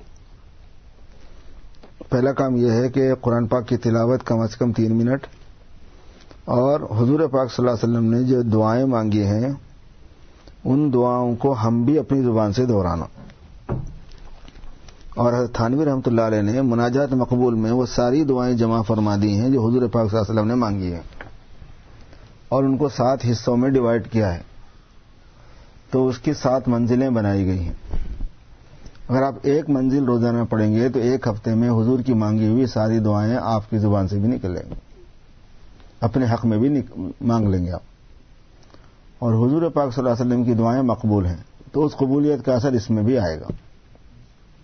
اور حضور صلی اللہ علیہ وسلم کی دعائیں اصل اللہ میاں کی بتائی ہوئی ہیں. یہ کام کے لیے یہ بولو, یہ کام کے لیے یہ بولو, یہ کام کے لیے یہ بولو. جو اللہ میاں جو دینے والے ہیں انہیں بولے اچھا یہ کام ہونا ہے تو یہ بولنا, تو وہ کام نہیں کرنا ہے تو بولو بول کے کیسا بولتے ہیں. آپ کو یہ کام کرنا ہے تو یہ اپلیکیشن بھرو بولتے نا بھائی. آپ کو آئی ڈی ہونا ہے اچھا یہ اپلیکیشن بھرو, فلاں کام ہونا ہے اچھا یہ اپلیکیشن بھرو. اور وہ بھی حضور کو بول رہے ہیں, محبوب کو, اپنے دشمن کو نہیں بول رہے. تو جس اپلیکیشن کو اللہ نے خود بتایا ہے کہ یہ کام کے لیے یہ اپلیکیشن ہے, وہ پکی بات ہے. وہ اب ان کے لیے تو وہ بالکل پکی ہے, لیکن اپنے لیے اس نسبت کی وجہ سے اس میں پکاپن آتا ہے. جتنا اپناپن ہے اس میں اتنا سچائی ہے، وہ تھوڑا سا گیپ رہتا ہے. اچھی امید رکھنی چاہیے اللہ سے، تو اپنے حق میں بھی قبول ہو جائے. اور پہلے کام میں قرآن پاک کی تلاوت اور دعاؤں کا اہتمام، اور اس میں مسنون دعائیں جو روزمرہ کی ہیں، کھانے کی، سونے کی، جاگنے کی، اٹھنے کی، بیٹھنے کی، کپڑے پہننے کی، باہر جانے کی، بازار جانے کی، گھر میں داخل ہونے کی، استنجا سے باہر جانے کی، اور ان کا محاسبہ کرنا. اصلاح کی ترتیب یہ ہوتی ہے کہ پہلے معاہدہ ہوتا ہے، پہلے مراقبہ بھی ہوتا ہے، آخر میں بھی کرتے مراقبہ یا پہلے بھی کرتے، یعنی یہ مجھے کرنا ہے، جس کو پلاننگ کہیے آپ. پہلے مراقبہ، پھر معاہدہ کہ نفس سے آپ یہ بات کرنا ہے کہ ہاں یہ بات کرنا ہے تجھے، یہ کام کرنا ہے. پھر مجاہدہ کہ وہ کا وقت پیش آنے پر اس کام کو کرنا. پھر محاسبہ، حساب لینا اس کا. پھر معاتبہ، اس کو سزا دینا، یہ کیوں نہیں کرے صاحب آپ. تو رات میں سوتے وقت میں ہمارے کو یاد ہے سب دعائیں، لیکن ہم مس کر جاتے ہیں بہت سی. اب صبح اب سوچتے بیٹھیے کہ میں صبح میں اٹھا تھا تو پڑھا تھا نہیں پڑھا تھا، پتہ چل جاتا آپ اٹھنے کی دعا پڑھا تھا نہیں پڑھا تھا. یاد تو ہے میں پڑھا کون. میں مسجد کو گیا تھا تو پڑھا تھا نہیں پڑھا تھا، نکلتے وقت دعا یاد رہی نہیں رہی. استنجا کو گیا تھا، کتنی مرتبہ گیا تھا، دعا پڑھ کے گیا تھا، پڑھ کے نکلا تھا نہیں پڑھ کے نکلا تھا. یاد ہونا دعا الگ چیز ہے، وقت پر یاد رہنا اور اس کا کرنا الگ، اس کے لیے حساب کی ضرورت پڑتی ہے. حضرت عمر رضی اللہ تعالیٰ عنہ نے فرمایا کہ حاسبوا قبل ان تحاسبوا، تمہارا حساب لیے جانے سے پہلے تم اپنا حساب لے لو. جیسے اپنا حساب داخل کرنے سے پہلے حساب کر کے داخل کرتے نا بھائی، کیا بولتے اس کو، ٹیکس آڈیٹنگ جو کراتے ہیں. حاسبوا قبل ان تحاسبوا، پہلے اپنا حساب کر لو تاکہ جو ہے نا وہاں گڑبڑ، اپنا حساب نہیں کیا وہاں حساب ہو گیا، اس وقت نکل گیا تو وہ تو اللہ میاں تو جو ہے نا یہ IRS والے کچھ بھی نہیں اللہ میاں کے سامنے. یہ لوگ خالی بال کی کھال نکالتے، انہوں بال میں جو ہے نا پورے سرنگا کر دیتے انہوں. تو حاسبوا قبل ان تحاسبوا، حساب لینے سے پہلے حساب کر لو، لیے جانے سے پہلے حساب کر لو. تو محاسبہ کرنا. اور دوسری چیز ہے ذکر اور مراقبہ، اور تیسری چیز ہے علم کا حاصل کرنا. یہ 3 کام شروع کر دیے اور ہم اس 3 کام پہ لگے رہے تو اس کا مطلب یہ بنتا کہ ہم سلوک کا عمل شروع کریں. تو وہ جو ہے حفظ شروع کرنے والی جو بات کر رہا تھا نا میں، حفظ شروع کر دینے کی بات، عالم بننے کی بات، حج شروع کر دینے کی بات، وہ اس کا مصداق بن جاتے ہیں کہ وہی کر رہے نا، کچھ تو پڑھ رہے نا، کچھ تو ذکر کر رہے نا، کچھ تو مراقبہ کر رہے نا، کچھ تو تلاوت کر رہے نا، کچھ تو علم حاصل کر رہے ہیں، کچھ مجاہدہ کر رہے ہیں، حساب بھی ہو رہا، کتاب بھی ہو رہا، اپنی اصلاح میں لگ گیا بندہ. تو اب جو ظاہری فقہ سے تعلق رکھنے والی چیزیں ہیں وہ ظاہری فقہ کی علماء سے پوچھتے رہنا، باطنی فقہ کے متعلق سوالات آتے رہتے ہیں وہ باطنی علماء سے پوچھتے رہنا. ظاہری علماء کئی ہونا مناسب ہے، کوئی حرج نہیں ہے. باطنی علماء کئی ہونا مناسب نہیں ہوتا، ایک سے ہی رکھنا معاملہ، اس میں سہولت زیادہ ہے، آدمی بٹتا نہیں اور شک شبے میں نہیں آتا زیادہ. انہیں تو توحید مطلب نہیں رہا تو شک شبے میں آ جاتا کیسا بھی. انہیں زیادہ اچھا ہے کیا کہ انہیں زیادہ اچھا ہے کیا کہ اس کے بعد زیادہ بہتر ہے کیا کہ اس کے بعد زیادہ بہتر، انہیں کہیں کا بھی نہیں رہتا. ایسا آدمی کہیں کا اس کو کہیں کا بھی نہیں، کہیں سے بھی نہیں ملتا کچھ بھی. یہ قاعدہ ہے تصوف کی لائن میں کہ ہزاروں بزرگوں کا اس کا تجربہ ہے. توحید مطلب بولتے ہیں اس کو یہ لوگ. توحید مطلب بہت لازمی ہے. 1 سے 2 3 کی طرف ذہن گیا تو سمجھو اس کو کچھ ملنے والا نہیں ہے، کیونکہ اعتماد نہیں رہتا تو لیتا نہیں انہیں صحیح بات کو، کنفیوژن ہو جاتا. اور دوسرا کیا بتاتا اتنا ہی بتاتا. جیسے آپ کا حساب ہے، ایک عامل پہ بھروسہ نہیں رہا تو انہیں ہمیشہ پریشانی رہتا. اس کو پوچھ لو تجربہ کرا کے. وہ ہمارے پاس ایک صاحب آتے ہیں حیدرآباد میں، جب بھی میں گیا میں سمجھتا ہوں اگر انہیں دکان لگانا چاہتے تو ابھی دکان لگا سکتا، اتنے عاملوں سے لیتا رہتا. اس مرتبہ تقریر کر دیا اس کے سامنے آدھے گھنٹے کی. میں بولا بھائی تم اتنے لے رہے نا، تمہارے کو کیا ہوا؟ پریشانی دور ہو گئی ہے؟ ویسی چھ دور ہو گئی تو کئی کو لیتے تھے، ویسی چھ جبھی تو لے رہے نا. کبھی وہاں سے لے لیا، کبھی وہاں نہیں. انہوں نے یہ بتایا، اچھا ان کے پاس گیا تھا انہوں نے یہ بتایا، اچھا ان کے پاس گیا تھا انہوں نے یہ بتایا تھے. انہوں نے بتایا آپ اجازت دیے تو پڑھتا ہوں. میں لا ماروں گا، اجازت کہاں سے؟ بھائی بتانا رہا تو ہم بتاتے تھے. وہ خود ایک ہیڈک ہے، سر کا درد ہے، کتنا پڑھیں گے آدمی، کتنے وظیفے پڑھیں گا، کتنے عملیات کریں گا، اس کی تعویذ، اس کی تعویذ، اس کی تعویذ، اس کی تعویذ، اس کی تعویذ، اس کی تعویذ. سب سے عافیت میں وہ ہے جس کے گلے میں کوئی تعویذ نہیں. ہمارے بچوں کے گلوں میں ہے کیا؟ ہمارے گلوں میں ہم خود ہی نہیں ڈالے ہوئے ہیں.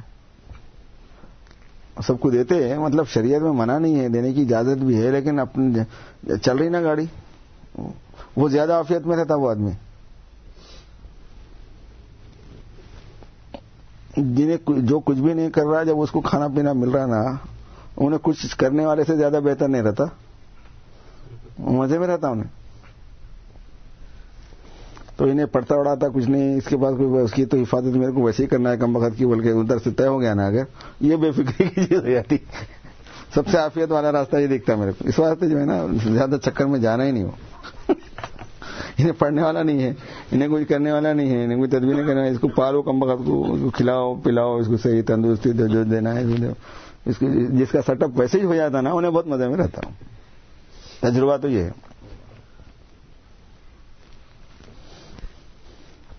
وہ یہ توکل کی حقیقت ہے. سپردم بتو مائے خیشرا تدانی حساب کم و بیشرا. میں اپنے کو تمہارے حوالے کر دیا، اب تم جانو.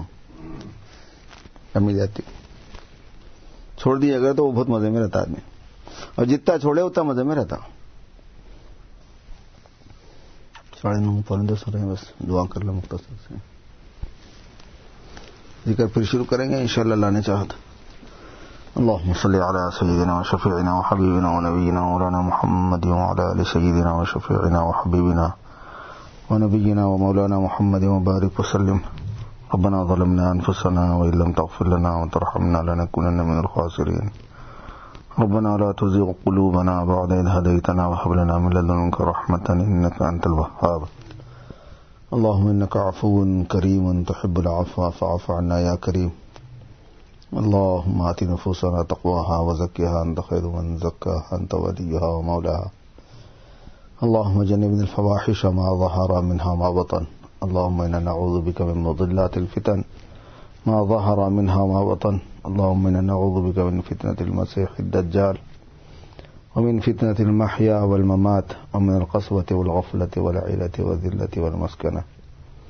اللهم حبب إلينا الإيمان وزينه في قلوبنا وكره إلينا الكفر والفسوق والعصيان وجعلنا من الراشدين.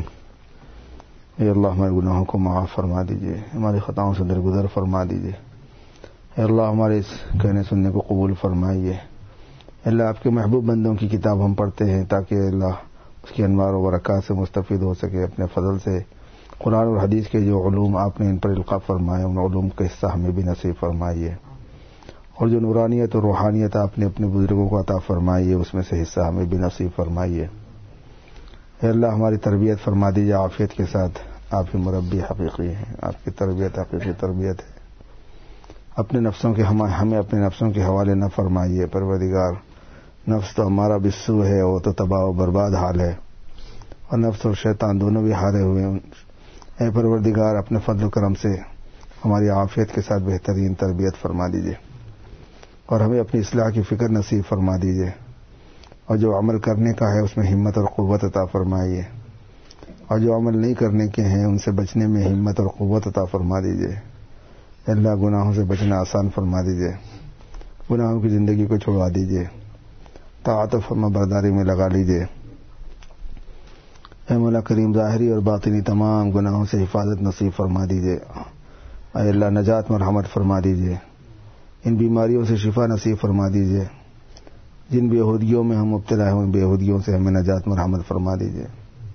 کرم کا، رحم کا، عافیت کا معاملہ فرمائیے. اے اللہ اپنے فضل و کرم سے ہم تمام پر ستاری فرمائیے. اے مولا کریم آخرت میں بھی ستاری فرمائیے، دنیا میں بھی ستاری فرمائیے. میدان حشر کی ذلت و رسوائی سے ہماری حفاظت فرمائیے. اے مولا کریم ہم سب کو صحت اور عافیت عطا فرمائیے. جتنے بھائی جتنی بہنیں مولا ان سب کو صحت اور عافیت عطا فرمائیے. ہمارے رزق میں برکت عطا فرمائیے. اے اللہ برکت والے حلال روزی کو شادہ فرما دیجیے. اپنے فضل و کرم سے اے اللہ عافیت نصیب فرمائیے. دشمنوں سے حفاظت فرمائیے، شیطانی دشمنوں سے، جناتی دشمنوں سے، انسانی دشمنوں سے، کافروں سے حفاظت فرمائیے، مسلمانوں میں جو دشمن ہیں ان سے ہماری حفاظت فرمائیے، اپنوں اور پرایوں میں جو ہمارے بدخواہ ہیں ان سے ہماری حفاظت فرمائیے۔ اے اللہ تمام قسم کے شرور سے حفاظت فرمائیے، سحر کے اثرات سے بچائیے، آصف کے اثرات سے بچائیے، جنات کے اثرات سے بچائیے، نظر بد سے حفاظت فرمائیے، ہماری بھی، ہمارے بچوں کی بھی، ہمارے گھر والوں کی بھی، سب کی۔ اے پاک پروردگار گھروں کی پریشانیوں کو دور فرمائیے، ذہنی انتشار و خلفشار کو ختم فرمائیے، آپ کی محبت عطا فرما دیجیے، آپ کی ماسوا کی محبت سے دلوں کو فارغ فرمائیے۔ اے اللہ آپ کا خوف نصیب فرما دیجیے، اے اللہ تمام چیزوں سے زیادہ ڈر آپ کا نصیب فرما دیجیے، آپ کی عظمت و محبت ہمیں نصیب فرما دیجیے، ہماری برداشت کے بقدر آپ کی عظمت کا انکشاف ہم پر فرما دیجیے۔ اے کریم آقا کرم کا رحم کا معاملہ فرمائیے، اپنے فضل سے ہماری دعاؤں کو قبول فرمائیے۔ وصلی وسلم مبارک علی سیدنا و مولانا محمد وآلہ واصحابہ اجمعین برحمتک یا ارحم الراحمین والحمد للہ رب العالمین۔